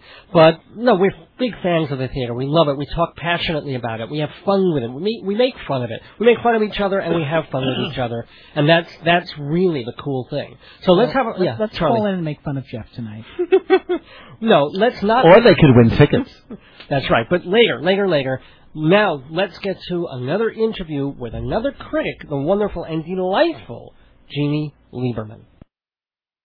And we are continuing the WGBB Tony Awards special on this Thursday night. And I have yet another critic, and I'm going to hold her feet to the fire and ask her about a bunch of her Tony picks and predictions for this year's awards. And our guest, Jeannie Lieberman, has been a critic since 1986, started with the New York Law Journal, and has since started her own website. She's the editor and senior reviewer for TheaterScene.net, and you can spell that with an R-E or an E-R, TheaterScene.net. She also does reviews on the radio and a bunch of other stuff. She's a member of the Drama Desk and the Outer Critics Circle, and she's going to talk about a couple of different categories. Welcome, Jeannie Lieberman. Delighted to be here, especially this time of year. Yeah. Well, it is an exciting thing. You were going to talk, first of all, about the differences or similarities between the Tonys and the Drama Desks.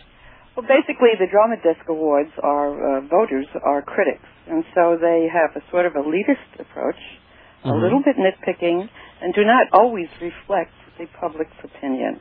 The Tonys, on the other hand, are very commercial. They're more interested in what will sell, and what will sell especially on the road in the regionals. So audience delight is a big factor here, and as a result, their awards are usually more realistic than the others.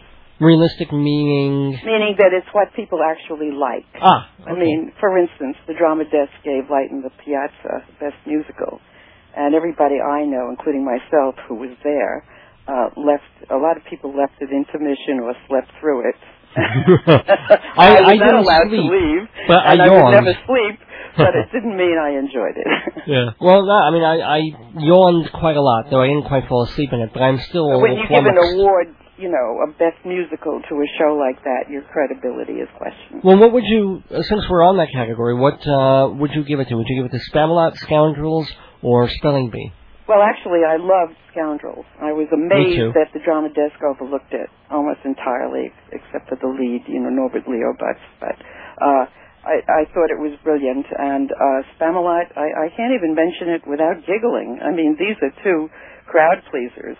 So how could how could that be how could they come in second? To Light in the Piazza. I do not understand that. I really don't. Thank you. And since we're on the big boys, I guess we'll stick with the big boys. Okay. Play Democracy, Doubt, Gem of the Ocean, and Pillowman. Well, Democracy was a snoozer. I mean, James Norton sort of sleptwalked through the play. It didn't have a really enticing subject for our modern audience, Willy Brandt.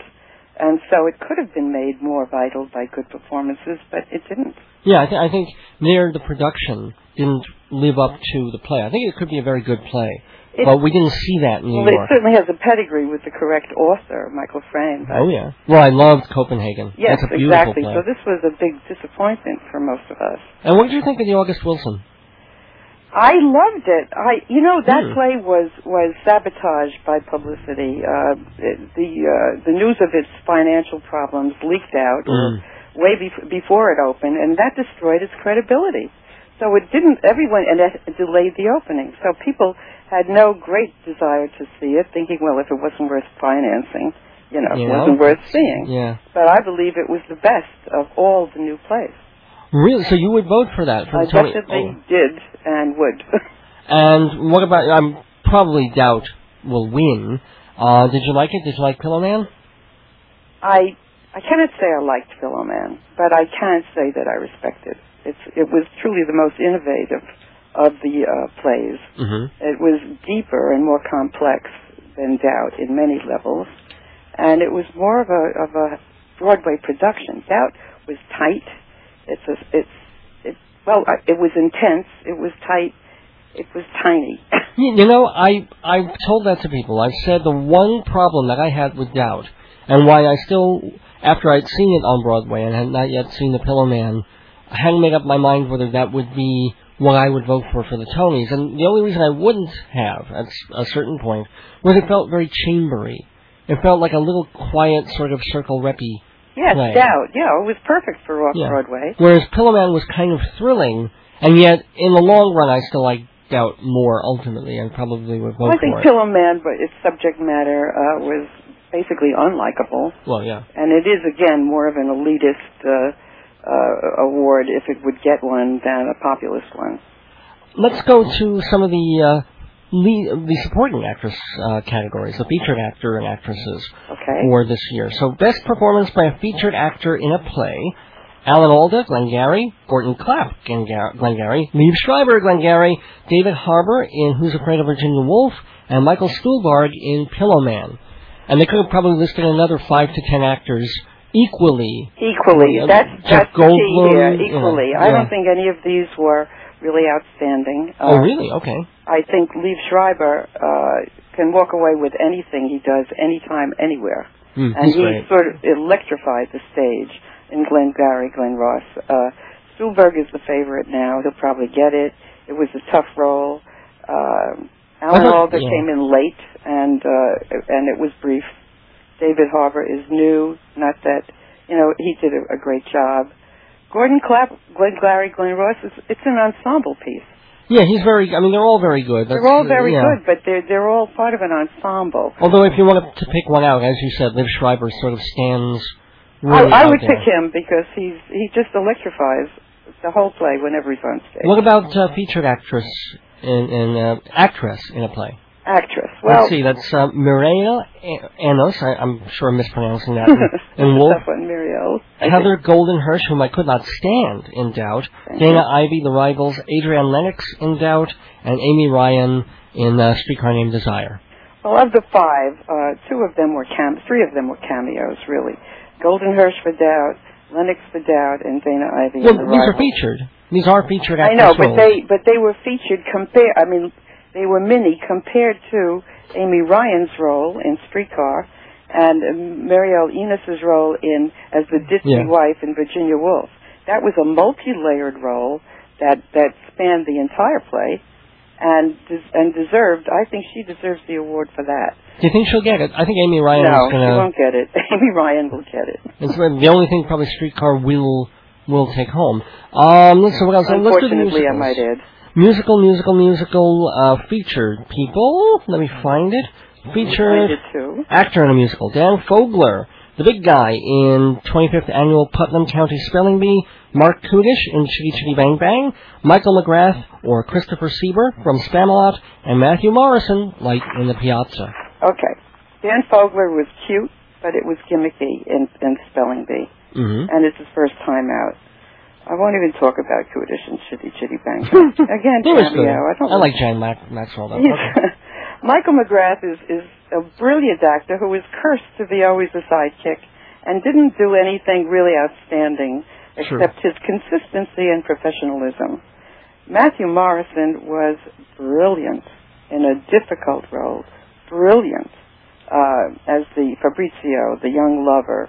And this is a musical you didn't even like, so that's right. Pretty nice. So he had to work even harder. I think anybody deserves awards for that being in Light in the Piazza.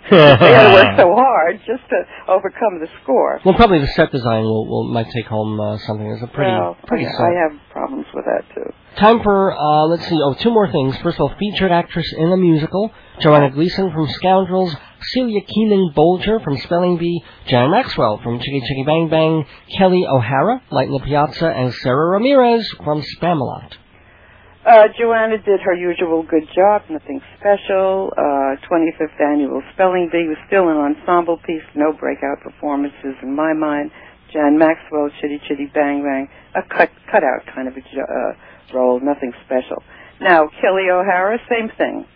A brilliant performance in a difficult musical and a very key role in the story. So I would give it to her over Sarah Ramirez, who will probably get it for Spamalot. But again, that's a sort of traditional role. She didn't do anything really special except, she did a good job with the material. But Kelly O'Hara really had a profound role, and she did an excellent job on it. Okay, we have time for one more category, book of a musical, which I'm just upset that they didn't include All Shook Up, which I think is a very, very funny, smart book. Good. Yeah. Instead, they found Jeffrey Lane's book for Dirty Rotten Scoundrels, Craig Lucas's book for The Light in the Piazza, Eric Idle for Spamalot, and Rachel Sheinken for Spelling Bee. Your thoughts? Well, I'm going to surprise even myself on this, because I love Dirty Rotten Scoundrels so much. And in Spamalot, even there's one song where they sang, "Where is the plot?" They themselves are singing, "Where is the plot?" Why should we vote for one? And also because all of these are based on movies. So when you go to an original book that's based on a movie, I think it takes second place to a book that's original for the play, and that leaves Spelling Bee. Spelling Bee, interesting. Well, I like the book better than the score, I'll say that. Oh, the score, I can't even remember it. I know, I was so disappointed in Finn on this one. I mean, basically, I know you don't want to talk about best score, but I would say David Yazbek is the new musicals champion. He's the fun, old-fashioned, writes goods. I mean, I've listened to the CD of Dirty Rotten Scoundrels. I actually listened to the Spamalot CD too, which is a lot of fun. Also. But Dirty Rotten Scoundrels, great big stuff. That's a great song. That's a great sound, versatile, and he got shut out when he had the full Monty. He got shut out because of the producers.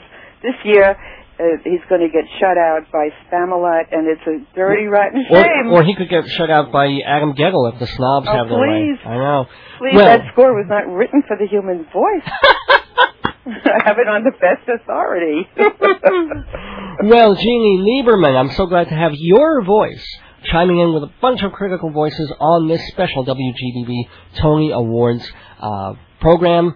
Thanks so much, everybody. Make sure you go to theaterscene.net to read Jeannie's many, many very smart and fun reviews. Thank you so much, Jeannie Lieberman. A pleasure to be here. David? Yes? May the critics sing? By all means. And dance? Yes, with your shoes off, by all means.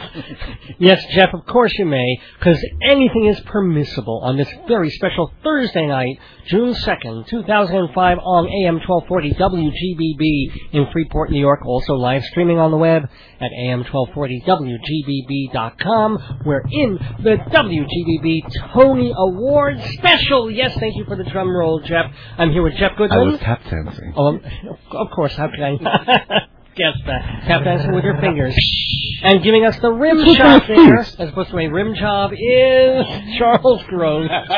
Charles Gross is a rim job? When you say we can sing and dance, are you saying anything goes? Well, good authors who once, knew better words, now all they use for letter. But not here. No, not on not at this hour of the night anyway. But thank you all. Because we're still in the family hour. That's right. And thanks for being part of the critical family with me, Dave Lefkowitz, here hosting this Tony Awards special. What we're doing is we're interviewing a bunch of theater critics. We have a Tony quiz coming up a bit later. Ooh. We have a ticket giveaway. We give away a pair of tickets in the first hour, giving them away, I think. If there's time in this hour, might have to wait for the next hour. We will see. We have a couple more special guests, including someone who's been on my other show, Dave's Gone By, a few times. The wonderful Rabbi Saul Solomon will be joining us in the third hour to give sort of his benedictions and predictions, if you will, about the Tony Awards. Charlie, you want to say something? Pray for him. Let's pray. And if you're still interested in Tonys after this show, don't forget, Two on the Aisle will be having its annual Tony Award show tomorrow night. My God, it's like living in an outlet here. There's just way too many plugs. www.mnn.org. Tomorrow night, Friday, 8 o'clock, and then when you get on the website, click on Channel 57, and you can see what Jeff and I actually look like. And if you really want to see more theater, Watch the Tonys! Why don't you sing that just a little bit louder while I still have an ear left? Hey, you know what, guys? I'm going to have to get back to the categories in a little bit because I have yet another interview to do. So I'm going to have to ask you, hang tight. Is that the interview that goes like this? We don't want to go away. Yeah, it's going to be worth it. We're not dead yet. We are not dead yet. Sing with me. We are not dead yet. We are not dead yet. That's from Spamalot, of course. Our next critic on the phone is another person with quite a few years in the game. She's a radio critic, as well as a written one. Really nice lady out of Connecticut who reviews, and also is a member of the Outer Critics Circle. Well, I'll give her spiel in a second. All you need to know is that her name is Rosalind Friedman, and I'm sure she has her own thoughts about this year's Tony Awards. Continuing the WGBB Tony Awards special here on this magical Thursday. Well, I wouldn't say it's magical, but it's a very fun and enjoyable and pretty exciting Thursday night. I have another critic guest on the phone with me, someone who has been in the biz, the writing and criticism biz, for 26 years, and you can currently hear her theater reviews on WMNR out in Monroe, Connecticut. That has a pretty wide reach, actually. Her name is Roz Friedman, or if you go by her byline, Rosalind Friedman. Either way, either name, we're very happy to have her here and get her picks for this year's Tony. Hi, Roz. Hi there, Dave. How you doing? Oh, wonderful. So, are you excited about the Tonys, or is this some? I really am every year. I think they're very challenging. It's terribly hard to vote. As a member of the Outer Critics Circle, we've just finished our awards, and it's difficult to make these decisions. I think it's been a good season. Okay. For straight plays and musicals, but mainly musicals this year, as it turns out. Yeah, apparently there's one particular musical we want to talk a lot about, so why don't we go to one of the categories you chose that you wanted to mention, which was Best Original Score, Music and or Lyrics Written for the Theater. And the nominees are Dirty Rotten Scoundrels, The Light in the Piazza, Monty Python's Spamalot, and the 25th Annual Putnam County Spelling Bee. Roz, what are your thoughts? Well, I like them all, and I thought they were all I think Dirty Rotten Scoundrels, perhaps the weakest of the group. Monty Python Spamalot, absolutely a party. And the score was lively. I have the CD here, and I've been listening to it, and it's very, very good. The 29th Annual Putnam County Spelling Bee, that William Finn score, is so original, but The Light in the Piazza won my heart. I just think it has everything. And Adam, I understand his name is pronounced Gittel. I always used to pronounce it Guttel, the way it's spelled. Yeah. But Richard Rogers' grandson, I think, has done an unbelievable job. It's just a beautiful, beautiful score. Yeah, people are going really on both sides of that one. It's sort of like, it's a love it or hate it show. I was bored. Really? And I did not really get into the score. I thought it sounded nice, but when you tried to listen for actual songs with beginnings, middles, and endings, it wasn't really anything I wanted to listen to. I wasn't really pulled along. I didn't fall asleep, but I was very surprised. Well, it's interesting because this may be a male-female thing. I don't know. My husband wasn't as impressed with it as I was, and but although there was a gentleman sitting behind me, a young man who said he loved it. But I just thought it was romantic, and it told the story, and there were some very good numbers in it. I thought it was a chick thing, too, actually, but some of the men I talked to really dug it. I thought it was the best piece of work, the most serious and humane musical, which I did, too.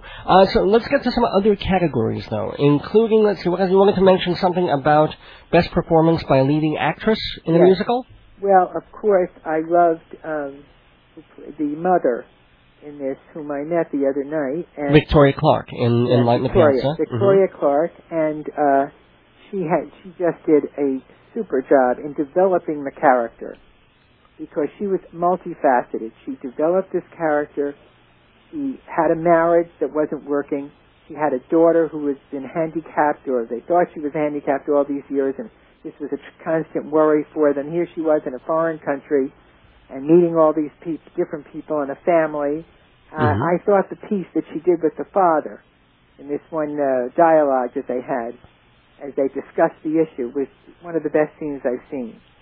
So I just think she did a marvelous job. So would she get your vote? She would get my vote. Over, let's see, Christina Applegate for Sweet Charity, Erin Dilly for Chitty Chitty Bang Bang, Sutton Foster for Little Women. She would have been my choice. I have to admit that we can only vote for what we see, and I never got to see Little Women and Sutton Foster. She's a very talented actress. Yeah. I mean, you know, to me... But I don't think that... I don't know if it depends upon being in a great show, but I think from what I have heard about the show and what I've heard of the score, I would say that The Light in the Piazza is a more challenging score. But anyway... and then also the other performer was Sherry Renee Scott for Dirty Rotten Scoundrels in that Sherry category. gave a wonderful performance. It's a clear performance. She did a very good job, but I just don't think that it measures up, not in her talent, but if you compare the parts. I think that Victoria had the bulk of the weight of the show on her. Okay. Shall we get to the biggies? To the majors? Yes. Which include Best Play, Democracy. Yes. Well, I think there's no doubt. For me, it's doubt. There's no doubt it's doubt. Yeah. I don't think there's a critic who hasn't used that pun this season. I'm sorry. But yeah. I did read someone who voted the Pillow Man in his review, and said there's no doubt about it, the Pillow Man would be, which I thought was a nice twist on that. Well, I thought the Pillow Man was pretty thrilling. You know, it really grips you while you're in the theater. I think a little less of it now that I pulled away from it, but I liked Doubt. Yes, that's good. Okay. You were ripped while you were there? Yeah, and I was left completely cold. I had no feeling for this show. I tried very hard. Really? I wanted to be scared, but I wasn't. It was just gruesome. But it didn't touch me in any way. I had no feeling for it. And what about Democracy? Democracy, I felt, was a bit disappointing. I think the part of Billy Brandt, and I love James Norton in almost everything he does, but I felt this was a characterization that was completely offbeat. Off the center of it.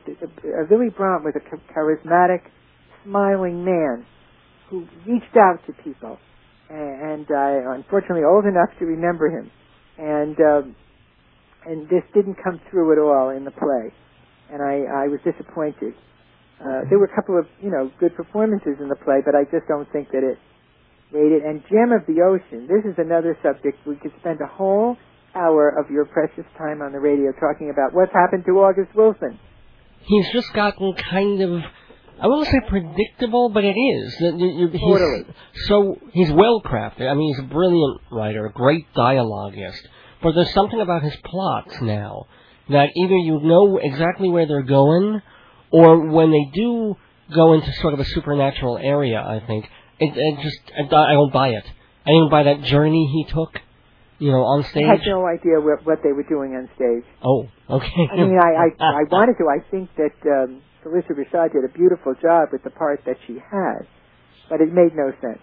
Okay, we have time for one more category. You did want to mention, I'm another critic who's going to be handling this category as well, but we might as well talk about the special theatrical event. Dame Edna Laugh Whore, that's the Mario Cantone thing that was just on Showtime, actually. Yes. 700 Sundays, and Whoopi, the 20th anniversary show. Well, I think Billy Crystal was the surprise in a sense of the season, in a way, because he did do just stand-up. He has done something that touched the heart in so many different ways and so many different levels. His show is just marvelous. I agree. I mean, his performance is exceptional. If there's any other show besides Doubt that's not in doubt for an award, except probably Norbert Leo Butts, it's going to be 700 Sundays. Right. So, will you be at the Tonys? Will you be watching the Tonys? I will be watching the Tonys from Florida. Oh! For the first time. This has never happened before, but we have a trip planned to take care of some things down in Florida, and we don't live there, but we're going on a visit, and I will be landing just before the Tonys, getting to my hotel, turning them on, and watching and gripped with anxiety over all of this. And just remind people that you are on, your theater reviews can be heard on WMNR out in Monroe, Connecticut, and people can pick that up where, like all along the eastern... 88.1 FM, but in Connecticut, but then all through, we also have stations in New York in the Hamptons and different areas outside of New York City. I'm afraid technically I don't know the names of all these stations, but it's a fine arts public radio station, which we're very proud.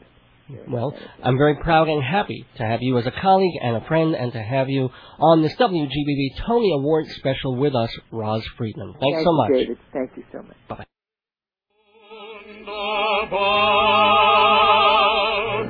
Some wunderbar music there from Kiss Me Kate on this wunderbar special on this Thursday night. A couple of nights. We're being wildly ignored, this special.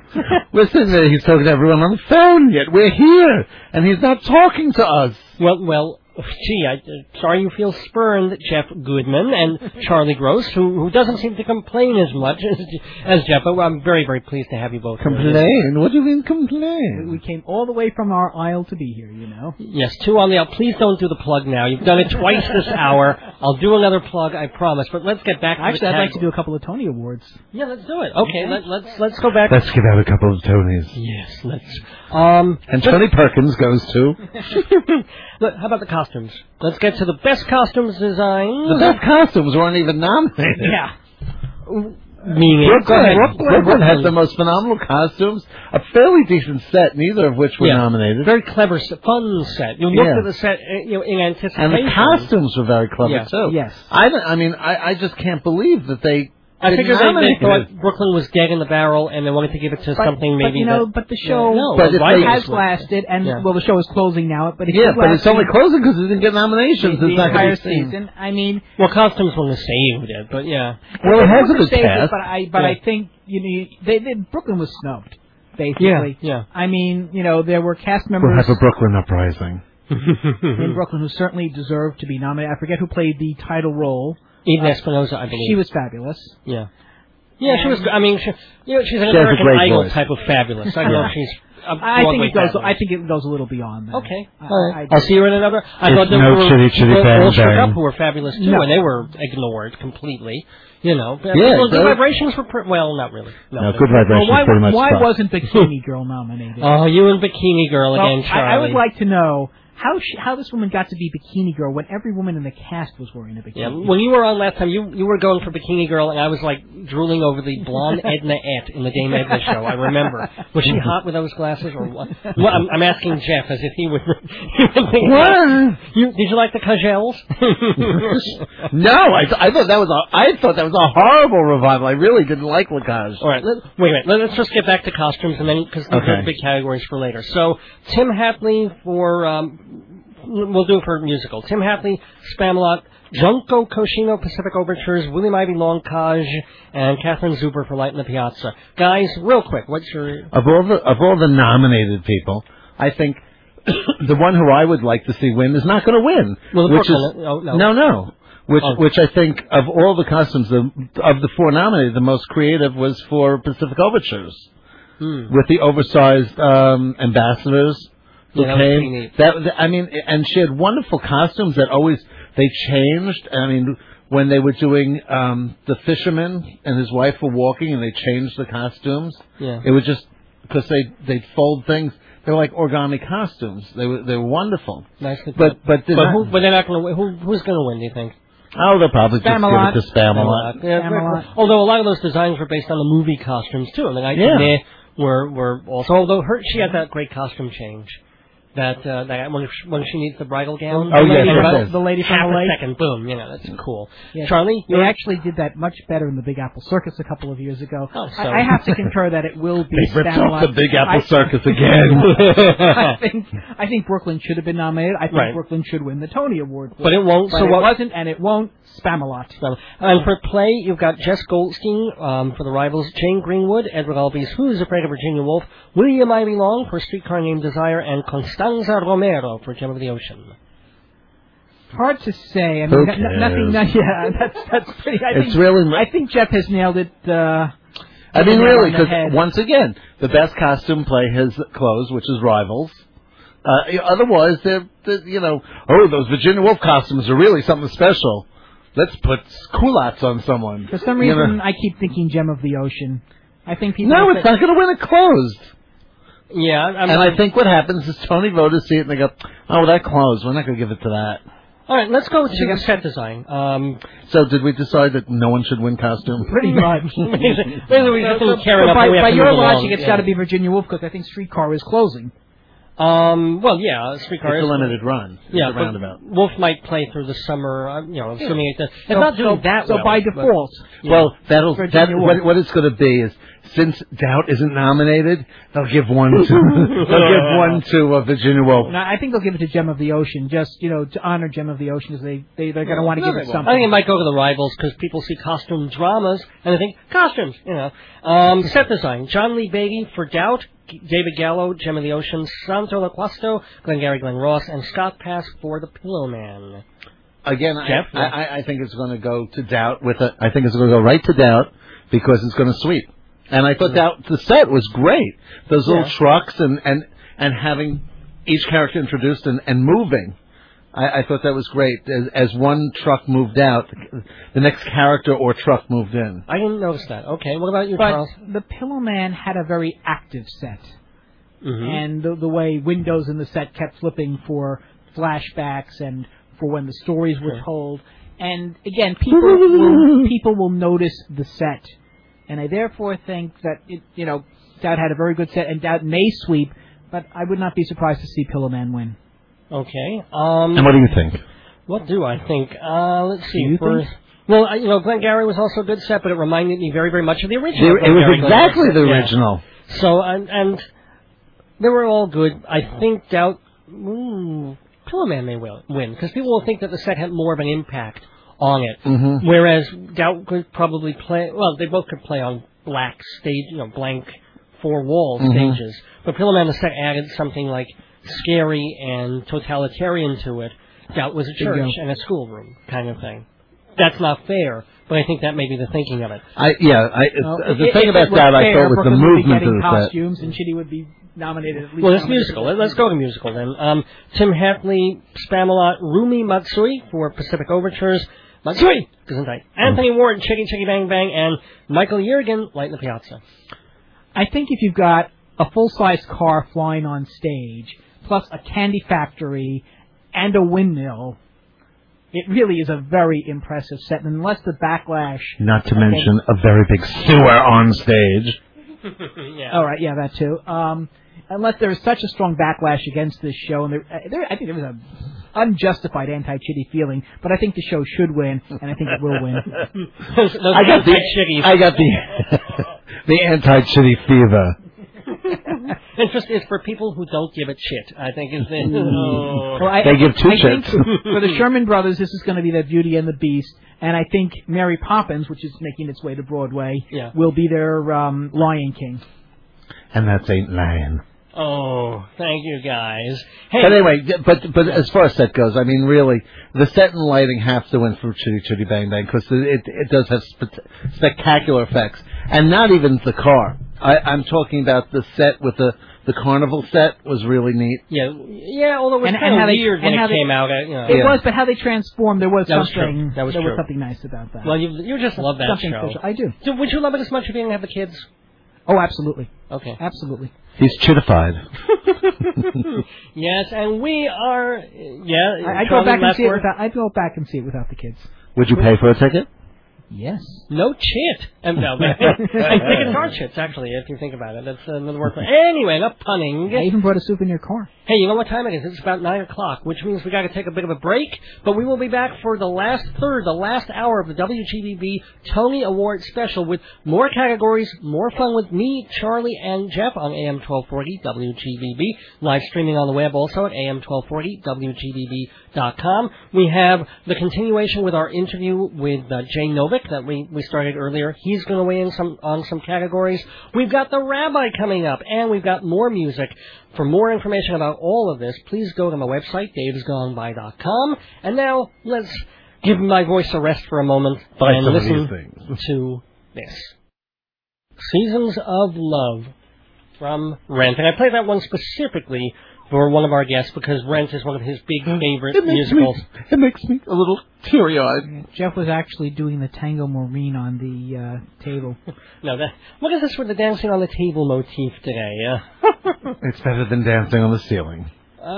Wait, look, if I could dance on the ceiling, I would. It's not a bad, it'd be great if we could. Hey, let's dance on the ceiling quickly of categories, shall we? Before that, wait, who current Tony nominees was in the original cast of Rent? Oh, gosh, Norbert Leo Butz. Very good. Thank you. That was off the top of my head. Thank you very much. Oh, gosh, I didn't even get to the Tony quiz. Hope we'll have time for a few of them, but let's get back to the categories. Performance by featured actress in a musical. Joanna Gleason, Dirty Rotten Scoundrels. Celia Keenan-Bolger for Putnam County Spelling Bee. Jan Maxwell, Chitty Chitty Bang Bang. Kelly O'Hara for Light in the Piazza. Sarah Ramirez for Spamalot. I'm going to let you guys go at it because I got to find the disc here, so go for it. Okay, well... all right. You go. All right. I like that Kelly O'Hara in Light in the Piazza. I'm surprised, actually, that she wasn't considered for Best Actress, and I think maybe in a less crowded season she would have been.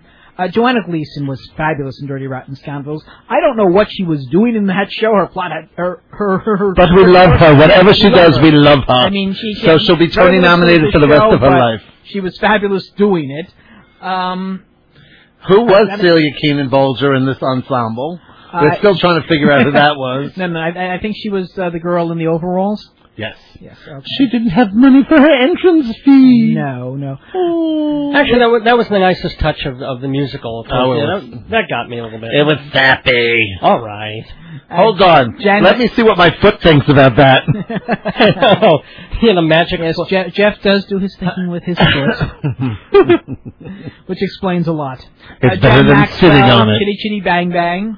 Wonderful performance. However, I think the Tony will go to Sarah Ramirez, Monty Python. It's for such an over-the-top and wonderful performance.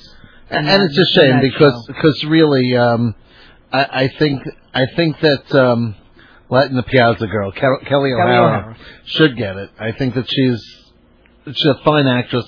She does a great job with an unbelievably hard score. I mean, that show has probably one of the hardest scores in English and Italian. I mean, the performances don't match. I just think that Kelly O'Hara works so much harder than Sarah Ramirez. But actually, you're right. Sarah Ramirez looked like she was working pretty hard, just having to come up with all that Liza Minnelli-like power. Oh yeah. In her performance. Is that Liza with a Z? No, okay, let's let's move on to featured actor. Because we don't really care about the feature. Well, we do. Dan Fogler, Spelling Bee, Mark Kudish, Chitty Chitty Bang Bang, Michael McGrath, playing Patsy in Monty Python's Spamalot, Matthew Morrison as the male young lead in Light in the Piazza, Christopher Sieber as the male semi-young lead in Monty Python's Spamalot. Charlie. I think Spamalot, the Spamalot nominees may just knock each other off.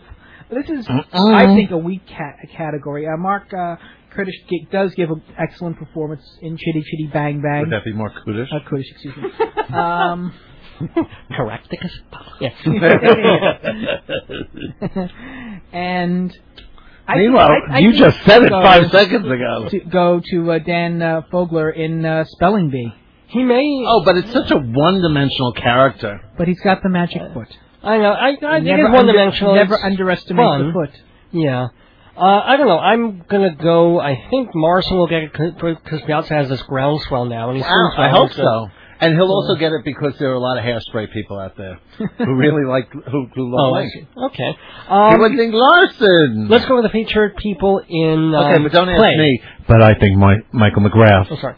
You think he'll get it? Yeah. Because Spamalot will carry a lot of... I just think he gave a great performance there, too. Remember, he played more than one... Each of them played... He played about 5 characters. That's true. In this. And he does Patsy very well. Yeah, he does. And because I love Michael McGrath. Patsy's whole part is reacting. Yeah, and I love... And I like Michael McGrath, too. Yeah. I mean, I love... Ever since, like... Game show. Before that, he was on a Broadway Grand. I think that was the first time he came through. Yes. Very funny. He's always been good. And a real talent. Featured actor in a play. Alan Alda, Glenn Gary, Gordon Clapp, Glenn Gary, David Harbour, Virginia Woolf, Liev Schreiber, Glenn Gary, and Michael Stuhlbarg, Pillowman. Will the Glenn Garys cancel themselves? Wake me when this category is over, please. Liev Schreiber, Glenn Gary. Yeah. Alan Alda is a wonderful actor, but he does not give a wonderful performance. No, yeah, absolutely. He's miscast, And he's not He's not miscast. He's not pathetic enough. He's not comfortable in the role. Look at him trying to look at him every time really he has is not to use the comfortable profanity. with all that. He didn't want to. He looked like he didn't want to I'd do say it. you'd be kicked off the air because I could use don't. my little Glengarry jokes. Yeah. I mean, I think also Lee Schreiber gives a very strong performance, very dominating performance. But he's no Joe Montana. Doesn't matter. I think he's as good or if not better. No. I remember I saw the original. Oh, Montana was unbelievable. Well, so is he, though. He still gives a powerful dominating That's why I don't performance. really care about this category. Okay. I just don't, I mean, and the other people who aren't in Glengarry, well, who cares? Featured actress in a play from Virginia Woolf. Now, this woman I can't pronounce. Mireille Enos? Is that let Charlie mispronounce it for you. Muriel, perhaps? No, it's not Muriel. It's Muriel. I don't know. Heather Goldenhirsch from Doubt. Speaking of bad accents. Dana Ivey in The Rivals. And Adrienne Lennox, also in Doubt. And Amy Ryan, with probably the biggest role there, Streetcar Named Desire. It's almost a lead role. I think Heather Goldenhirsch, she was the nun in Doubt. The young one. The young one. The one Brooke Louise. I suspect, because Doubt is going to have a very powerful presence at the Tonys. And I think she did give a good performance. And I just think Doubt is a very dominant play in the Tonys. And also, for some reason, Adrienne Lennox wins the awards and leaves Heather Goldenhirsch behind. Did you think her... I didn't think... Yeah, her accent's not the best. Yeah, well, it wasn't. It stood in the way of my... I thought, oh, my God, why didn't they make her do this accent? She's not pulling it off. Who else? Ryan's going to get it for Streetcar, I think. You agree? It's the biggest role. She's very good. And that show can get stiffed in a lot of other ways in this particular...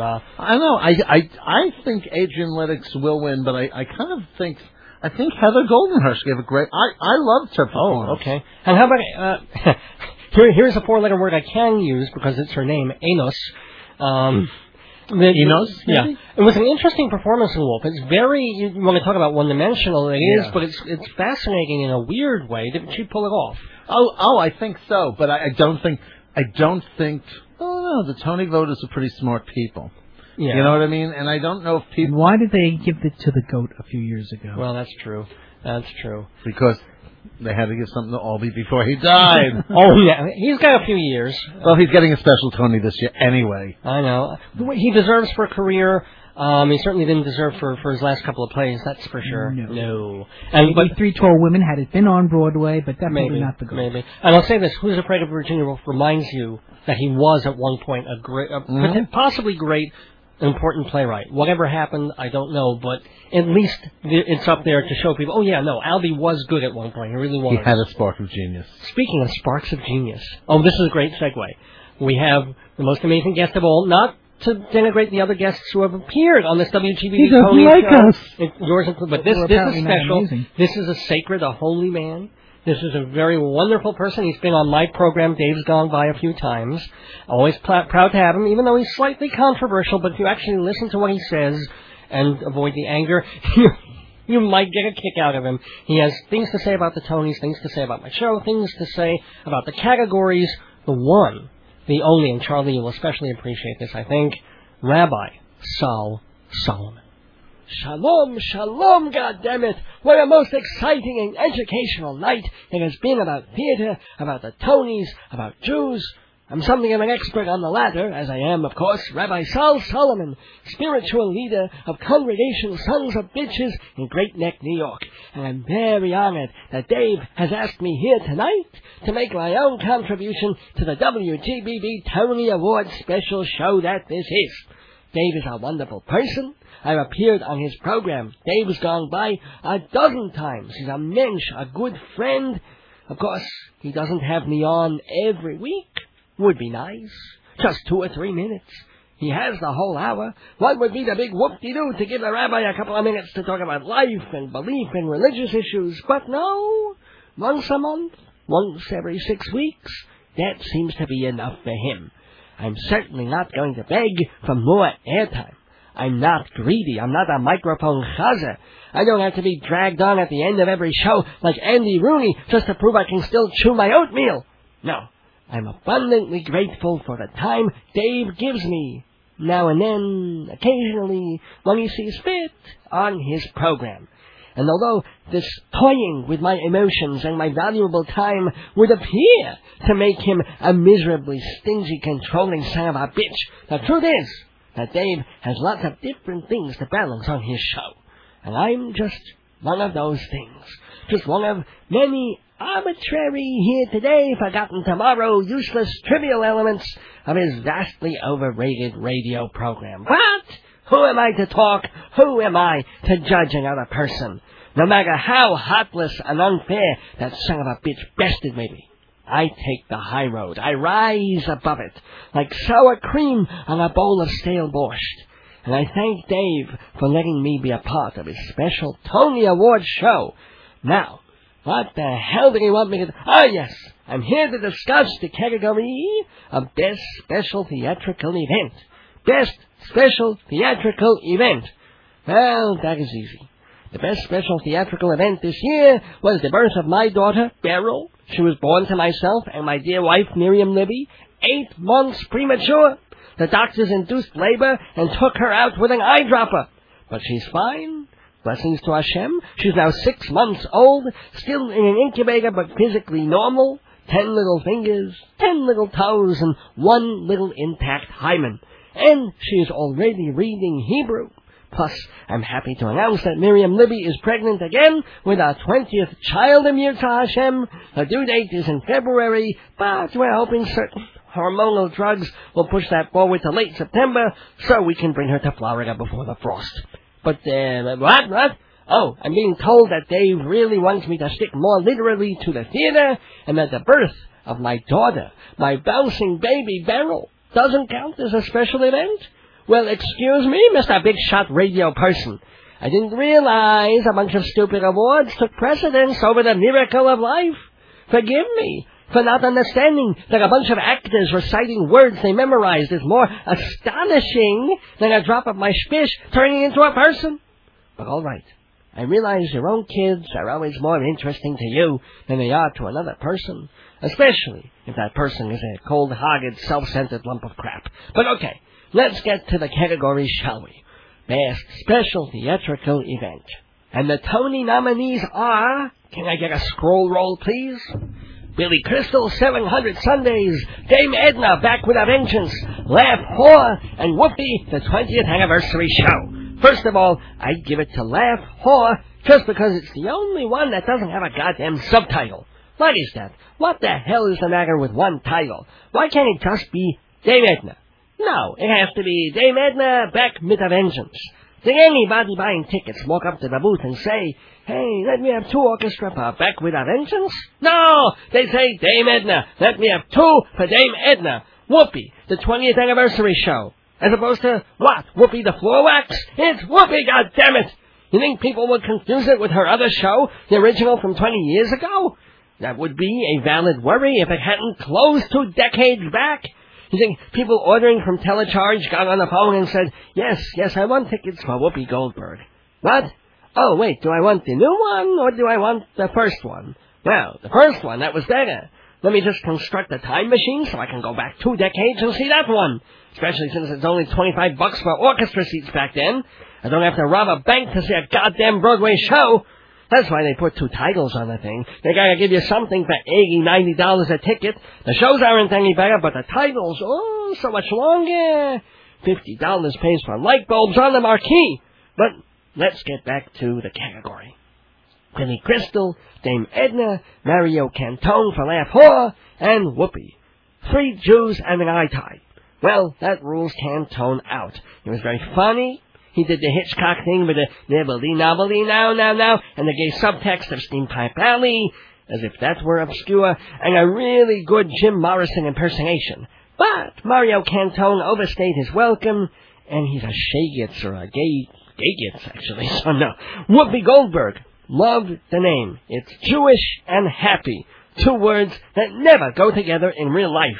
And you know, a lot of people dumped on Whoopi because they said she was just bringing back her original show. It was more of a revival than a new thing. But I will defend her. More than half of her show was new material. It wasn't good new material, but it was fine. But it was all about gynecology, for Christ's sakes. Everything was my period this and my vagina that and menses and bleeding. Half the show was about maxi-pads and meat curtains, Nishtuggerach. I heard so many eggs dropping in that matinee, they should have called a Chinese restaurant to make soup. And the women were eating it up. The show, not the soup. And the men were like, I wonder how the Jets are doing today. And Whoopi did the Fontaine thing, a lot of new lines there, and she did a crippled girl, but it just wasn't the same. For my money, Eve Ensler, who should be talking about vaginas, that's her specialty. I think she may even have one. And her show was better, a good body. That should have been on the list instead of Whoopi. But then there's Dame Edna, back with a vengeance. Nice Jewish boy, Barry Humphries, dressing up in women's clothes. Well, I have a cousin who, let's just say he uses his backside with a vengeance, if you know what I'm saying. No, but this was funny stuff, even better the first time, better than the first time. And it really knows how to work a crowd. But was it really different from Dame Edna's first trip over here a few years ago? Since half the show is improvisation anyway, it could just as well have been a continuation of the original show. He took a break of a few years, came back and picked up where he left off. Whereas Billy Crystal had never been on Broadway before. 700 Sundays was a new thing. Granted, he's been doing some of this material in comedy clubs for ages, but he weaved it all together here into a look at childhood and his father and growing up Jewish on Long Island. It was hilarious. It was touching. It was too long, but where would you cut? It was all so good, and audiences loved it. It sold out 15 years ago. It was so popular. People bought tickets before they were even born, before their parents were born. People were buying tickets. So, if any categories are locked this year at the Tonys, it's Best Special Theatrical Event for 700 Sundays. It was so good, I wouldn't even trade it for 700 Saturdays. So, I want to thank Dave for giving me these precious moments on this Thursday to share with you. He told me 5 minutes. I've gone a bissel over time. What the hell, he owes me. But I do urge everybody to go to the theater. There is spiritual joy when people create something to entertain and enlighten their fellow men and women. And for the same reason we all go to shul instead of praying at home by ourselves. It's a communal endeavor, a way we connect with each other. The sharing of experience, the commingling of our laughter and tears, the standing half an hour and praying the garage attendant hasn't taken your car on a joyride through Koreatown. These are the things that make us human, that ennoble us as creatures of taste, empathy, and dignity. God damn it, this is Rabbi Sal Solomon, on behalf of my dear wife Miriam Libby and our 19 children, Nehemiah, Josiah, Shloimi, Chana, Rivki, Yehuda, Moish, Yechezkiel, Baruch, Avigdor, Yisrael, Hepzibah, Shaul, Aliza, Shimon, Gedalia, Naphtali, and Fred, by my first marriage, and baby Beryl, whose head, God willing, will eventually become round. I leave you on this exciting night with a Broadway-related poem. Ocean, Pillow Man, Democracy, Doubt, who will win big and who'll be left out? Spelling bee, Scoundrel, Spamalot, Piazza, I wouldn't trade the Tonys for a solid gold matzah. Funny song from a pretty funny show, and that's what we've been doing all very funny show. That's what we've been doing all evening long on this WGBB Tony Award special. We've been on since 7 p.m. We have another half hour to go on AM 1240. Only a half hour? Will that be enough time? Well, we're going to zoom through a couple of categories, if you'll let me get my intro done, guys, on AM 1240 WGBB in Freeport, New York, and live streaming on the web at am1240wgbb.com. And the guys I just referred to are my wonderful friends and fellow critics, Charlie Gross and Jeff Goodman, who are both from a show called Two on the Aisle on Manhattan Neighborhood Network Television. We'll do one more plug for it towards the end of the show so people get to watch it tomorrow night. So get your pens out, because you're going to want to write down the time. Oh, and please get your not only your pens out, but get your dialing fingers ready, because we have another ticket giveaway. Another one? You. Yes, we had one earlier. It's for the same show, a very cool evening of upscale cabaret, at Town Hall. That's in New York, 123 West Very 43rd nice. Street. Yes, it is. It's on Broadway, A basically. really great venue. Well, it's just off 6th Avenue. It's in the theater district. It is, and it's a great place to see a concert with K.T. Sullivan, Mark Nadler, Craig Rubano, and Heather McRae. These are all pretty good names. Well, Heather's father was in both the movie versions of Oklahoma and Carousel. That's right, and do you know why that's relevant? Why, Dave? Because the name of the show is Something Wonderful, a Richard Rodgers celebration. So they're going to be doing the songs of Richard Rodgers, the songs he wrote with Lawrence Hart, like My Funny Valentine and Isn't It Romantic, and so many wonderful songs that Rodgers and Hammond. Oh, will he be doing the songs from I Remember Mama? Maybe. What's that? I'm asking Jeff to hand me the phone. I want to call in for this. Well, if you wanted to buy tickets, tickets are between $30 and $35. Charlie never wants to buy tickets. Well, call Ticketmaster at 212-307-4100, or you can save yourself the charge and just buy them at the box. How much are the tickets? At Town Hall. $30 or $35. What a deal. It is a good deal. It really I love is. you guys play. Yeah, it's going to be a great evening. It's tomorrow night. Four June really 3rd. good performers doing great songs. Right. So if you guys want to see that, listening at home, not only can you just call Ticketmaster 307-4100, area code 212, or go to the box office and buy tickets, but then we have one free pair of tickets to give away. What's the number, first Dave? caller at 631-888-8811. That is the number at the radio station, area code 631-888-8811. Where you might have to be on hold for a while until we can get to the phone, but stay on hold, and if you're the first caller that we pick up, you will get those tickets, but please be sure that you can go tomorrow, because we don't want to give tickets that are And you not can going ask to be for used. Charlie to pronounce the name. Really. Yeah. Jeff, put the phone down. You're not eligible. And for it's this. really easy. You just have to go to the will call window or the box office, ask for the tickets. They'll be there in your name. No charge, free. You'll get to see this really cool show. Something wonderful. They can act like a theater critic. Yeah, right. A Richard Rodgers And you get celebration. tickets that have 0000 on it. What's that number again? 631-888-8811. Please call. It's all eight except the last two ones? That's right. Operator is standing by for these free tickets. All you got to do is call in to win. 631-888-8811. Call now. Do we have a theater quiz? Oh, we do. I'm going to ask like one or two quick questions, and then we've really got to zip through the categories. Thank you, Jeff. My goal is to make sure we don't finish. Not. We're going.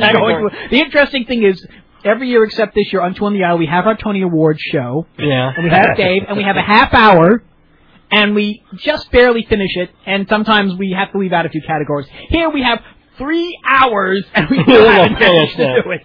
All right, well, two quick questions, and then we go right to it, okay? In 1960, granted, these are not heavy-duty theater questions, because our audience, I figure, is a mix of people who really love the theater or may just be first finding out about it. So, in 1960, the Tonys had a rare tie for Best Musical, Fiorello and The Sound of Music.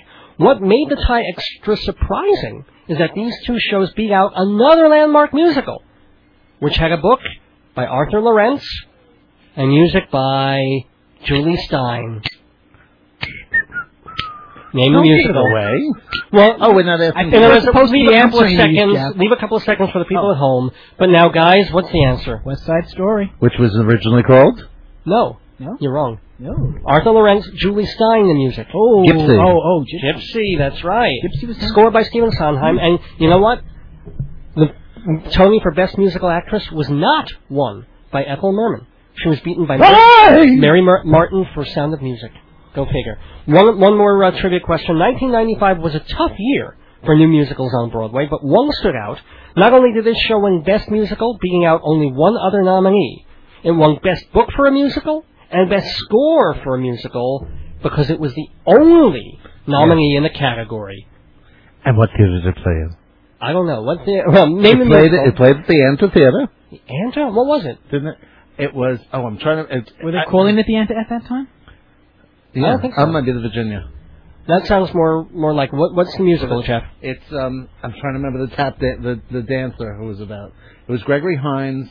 No, you're right. It's not Jelly's Last Jam. Jelly's Last Jam. No. No. It was the only.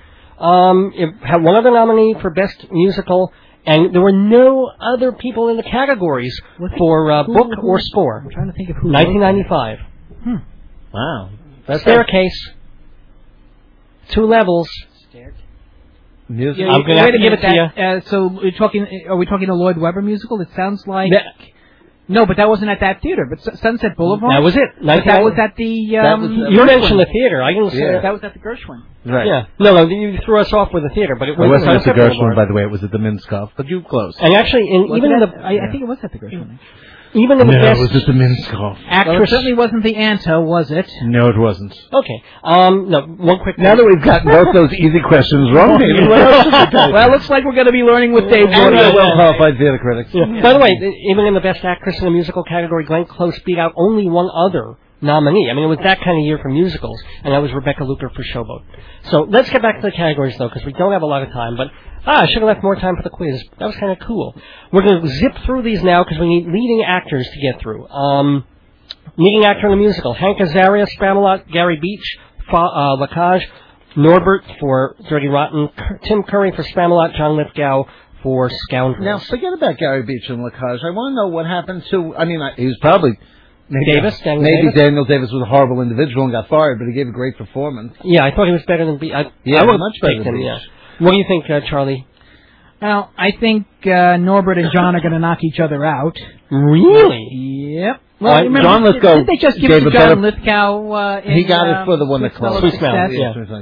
I mean, Norman Leo Butts has done a lot of good work on and off Broadway, but I just... Oh, no, this is going to be his year, I think. He's going to win. Oh, no, Hank Azaria. No! Hank Azaria is fantastic in Spamalot. He's doing John Cleese voices. No. I mean, so is John Cleese in that show, but... I'll bet you money on this one. It's going to be Norbert. Really? 10 million.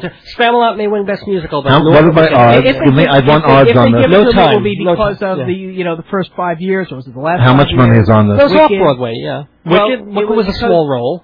Yeah, but and he was out of it for so long because he was injured or something. Yeah, how much money is on this? I want to know. I actually concur with Jeff on. Okay, guys, we got to move on. $20. Go ahead, $20. Christina Applegate, Sweet Charity, Victoria Clark, Light in the Piazza, Erin Dilly, Chitty Chitty Bang Bang. We really have to talk about this one. Sutton Foster will do it quickly. Sherry Renee Scott, Dirty Rotten Scoundrels. Victoria Clark, the only one who has any role. No, Sherry Renee Scott. I like Sherry Renee, but I think Clark will get it. Although Applegate has an inside shot. Oh, she really does.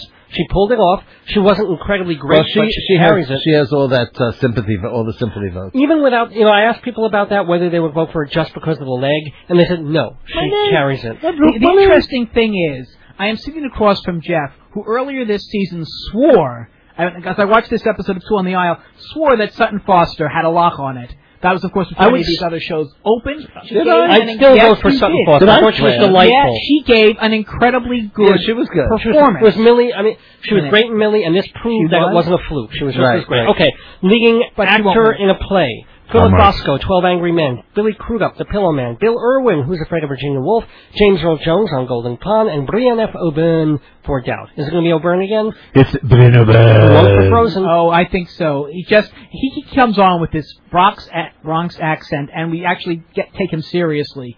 So he's wonderful. Just for that. Plus, Doubt is a fabulous play. But there won't be a sympathy thing for James Earl Jones? No. No, because then there would be one for Philip Bosco or Bill Irwin. Who certainly Irwin deserves. I would give it. Irwin is wonderful. He's marvelous. If Jeff Goldblum. If it's for him, if it is for Bill Irwin, he's just done such incredible work over the last 20-25 years on Broadway, in this show, and in pretty much everything he's done. I would love to see Irwin pull a surprise. Leading actress, do we even have to? Is it going to be Cherry Jones or anyone else? Please. Laura Linney is wonderful. Good. Mary Louise Parker. But they're all closed. Kathleen Turner. Well, she's not closed. Good, not great. Well, maybe the legs, but thank you. And finish her shot. But Kathleen Turner had her role on Broadway. Last year. She's not going to win. But it's going to be Cherry.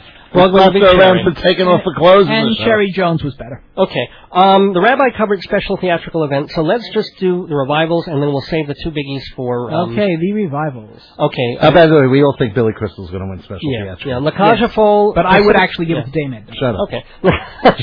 Pacific Overtures... See how critics turn when we get tired. Pacific Overtures and Sweet Charity for musical revival. It was a terrible year for revivals. Yeah. I thought Pacific Overtures was the best one there, but it's not going to win. Sweet Charity is going to come and take it by a foot. And Charlie? I would have to go with La Cage. I think Sweet Charity is a better show, but I think that La Cage put on a fabulous production. It was the most enjoyable from beginning to end for me. Except whatever that means. The sets, maybe. The rest of the show, no. Okay, revival of a play. Who's Afraid of Virginia Woolf? Glengarry Glen Ross, On Golden Pond, and 12 Angry Men. Oh, please. There's no choice there. It's Virginia Woolf. Oh, I agree, although it might go to 12 Angry Men, which was my favorite for the first half of the year. Yeah. If it did, but I agree that it will go to Virginia Woolf. Virginia Woolf was incredible. And the problem is it's just not going to win anything else. Maybe what we say, set of costumes. I mean, you know. Okay, you know what? We have time very quickly for score, and we'll save best playing music. Fine. Score: Scoundrels, Piazza, Spamalot, Spelling Bee. How come they nominated Spamalot, but they decided to... Oh, we're on a shitty thing. Okay. Well, they took half of Spamalot is from movies. Whatever. But, I mean, it's going to be Spamalot. We all know that, I think. You don't agree? I don't really think one score is any better than the other. I would love to see Dirty Rotten Scoundrels. Me too. Just because David Yazbek is kind of... Every time, he has a show every couple of years, and every couple of years, just a little bit more popular one comes. He's like the bridesmaid every year. Well, it's only been 2 years, but this year... I don't think it's quite as good as the Full Monty score, but it's very good. Yeah. The last time he was in Full Monty and then came... producers. Yeah. But the producers... But Spamalot's no producers either. Everybody seems to love the Spelling Bee. I didn't like the score. I thought the score was kind of annoying, actually. It was very special. Yeah. I don't think it was awful, but I was disappointed because I had very high expectations. Yeah. Best book of a musical. What's missing here for me, by the way, is All Shook Up. That is a hilarious, wonderful book. Why isn't it here? Come on.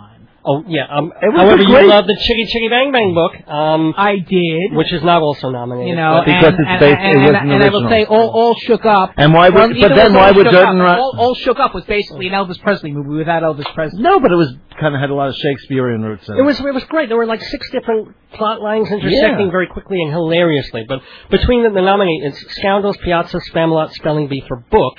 People are now saying Spelling Bee has a good shot because, it's really the most original, quote-unquote. Only original. Well, yeah. Which it might, but again, originality is not something that is very common. But the book of, first of all, Spamalot's about nothing. Dirty Rotten Scoundrels is the same thing as the movie. And Lightning Piazza was also a movie. Yeah. So what? So what? And My Fair Lady was a play. Fiddler on the Roof was a book. Come on. Oh wait, we have another interview. There's someone more important than us. Well, actually, this is a continuation of an interview that we had in our first hour with a very esteemed and wonderful critic, Jay Novak, who writes for Backstage and The Village Voice. We talked to him about his career about 2 hours ago. We're going to come back now and hear some of his picks for these categories. No. At the very end. At the very end. We'll get back to it in a bit. Spamalot. Best play nominees are Michael Frayn's Democracy, John Patrick Shanley's Doubt, August Wilson's Gem of the Ocean, and Martin McDonagh's Pillowman. Well, my vote there goes. I just saw the Pillowman last night, and I admired its cleverness, but I don't think it's about very much. And wow, we totally agree. Okay. Doubt is equally finely crafted, not quite as individual and original, but much, much more substantial. It's about something. It opens the same kind of window onto something larger than itself that in a small way I think a review can do. When I first saw Doubt, I liked it. I mean, I don't think anybody doesn't like Doubt, but I found it a little bit small. I found the way, theater, because budgets have shrunk as far as paying actors. It would have been nice to have been an 8 or 9 character show and have a larger scope to it. There was something a little bit chambery. Took away just a bit. Whereas with Pillowman, while I was watching it, I was very captivated, very thrilled, and thought it was going to be, as you said, about something. I thought it would be a political, certainly personal, but also because it takes place in a totalitarian state. And these are corrupt and brutal policemen. I thought there would be something more there about that. And it turned out to be just Martin McDonagh's people being nasty to each other, as they always are. And that's why ultimately I would give my nod to Doubt as well. Any thoughts on Gem of the Ocean or Democracy, though? I admire Democracy very much, but it just didn't compel me as much as Doubt did. Let's do the 4 Best Musical nominations, which moving up, I'll do them reverse alphabetically, because why not? The 25th Annual Putnam County Spelling Bee, which is by William Finn, Monty Python's Spamalot by Eric Idle and John Duprez, The Light in the Piazza, The Adam Gettle Show, and Dirty Rotten Scoundrels with the score by David Yazbek. Your thoughts? There's really no comparison. That for me, the Light in the Piazza is the most significant thing that happened to the musical theater this year. Why?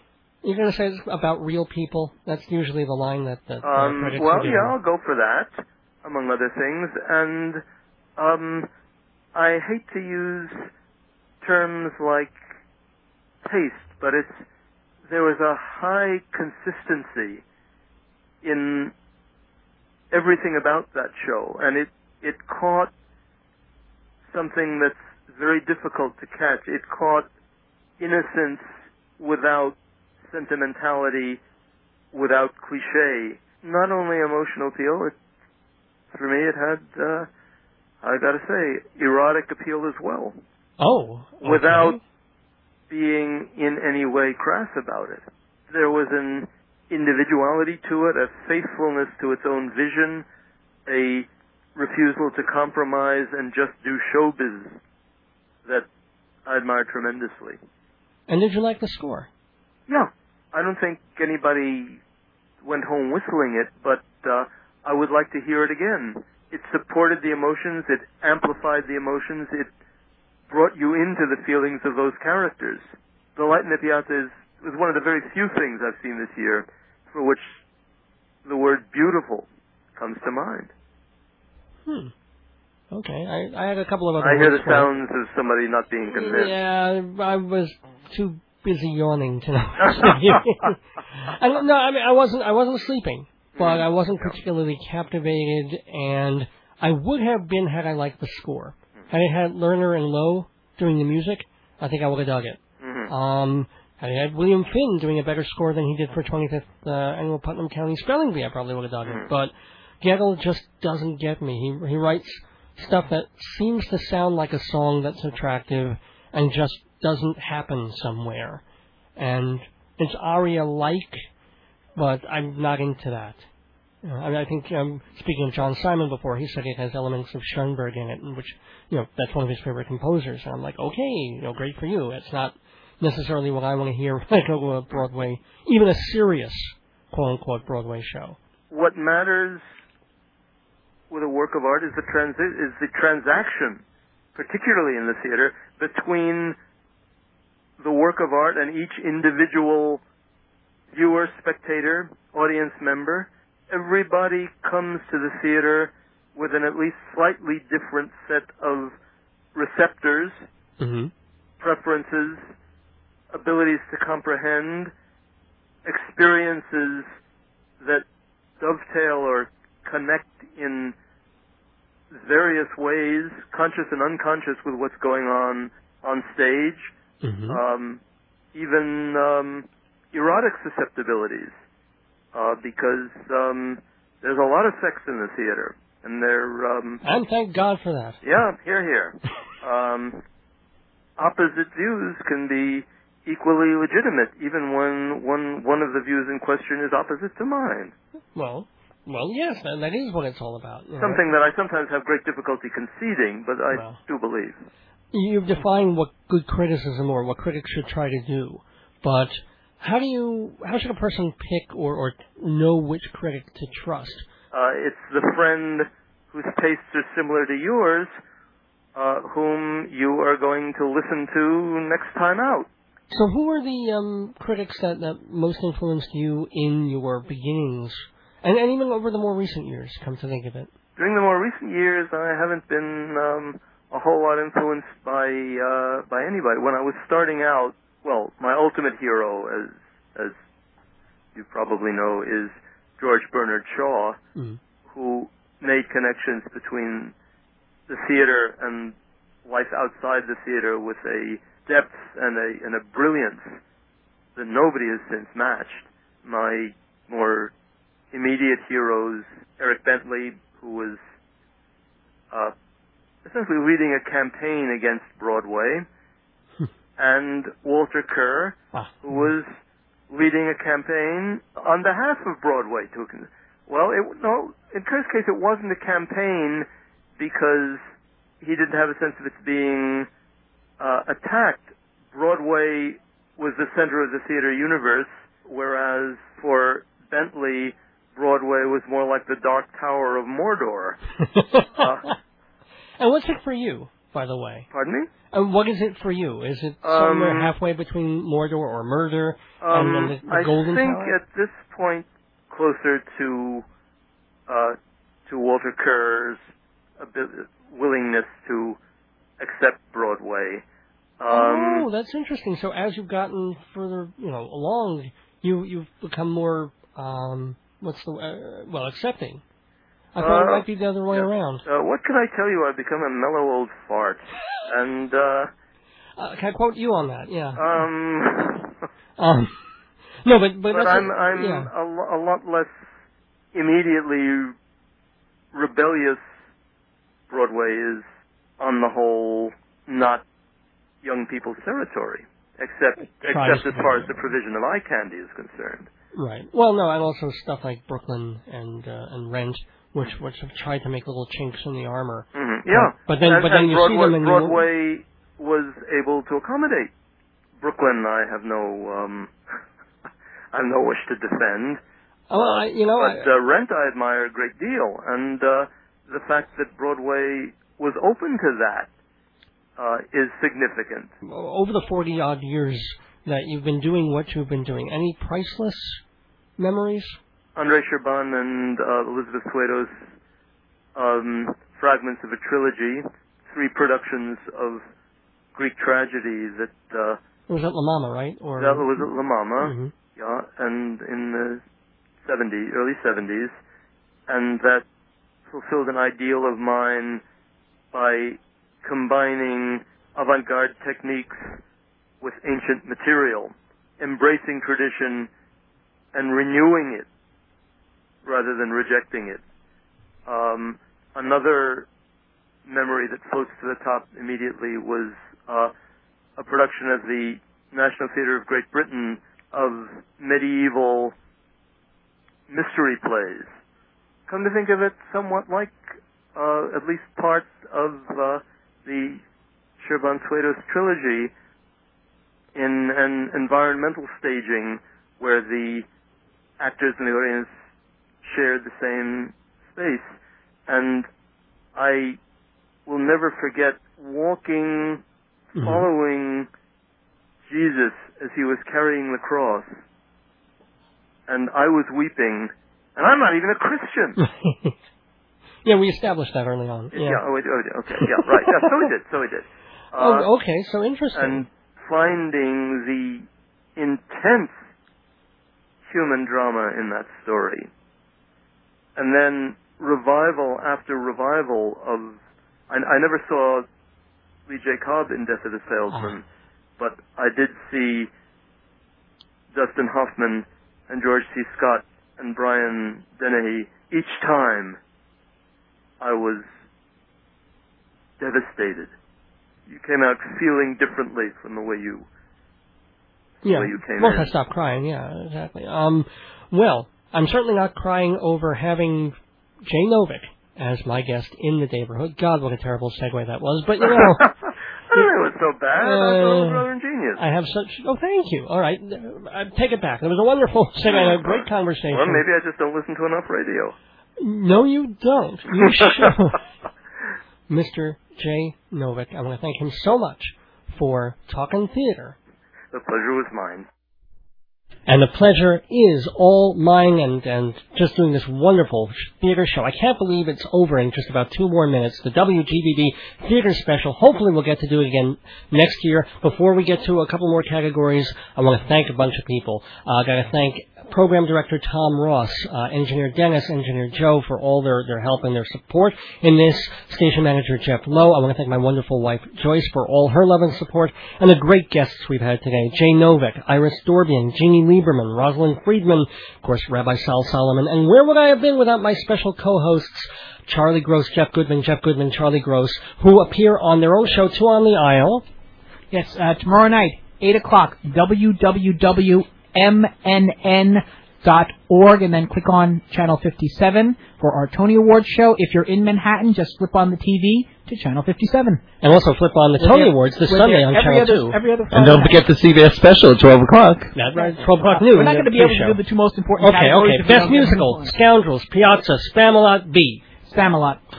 Jeff? Spamalot, but I wish it would be Scoundrels. Scoundrels. I wish it would be Chitty Chitty Bang Bang. We knew that was coming. Best play, Democracy, Doubt, Gem of the Ocean, or Pillowman. I wish it could be Gem of the Ocean, but it's going to be...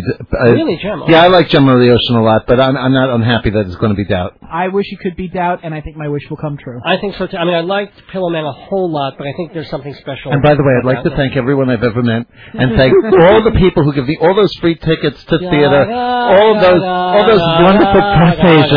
Thank you, Bono Brown. Thank you, Barlow Hartman. Thank you. Right, let me bring up some real music, some theater music you might actually recognize as we close the first annual WGBB Tony Award special. Thank you, guys. Is this number one? This is number one. No, actually, no time to play number one. This is about, not today, but... But when? When is that sun coming out? Long intro. Here we go. There she is. Good night, folks. We thought Andrew would never come. Please watch the Tonys. Please go to the theater. Thank you for joining us, everybody. Have a wonderful evening.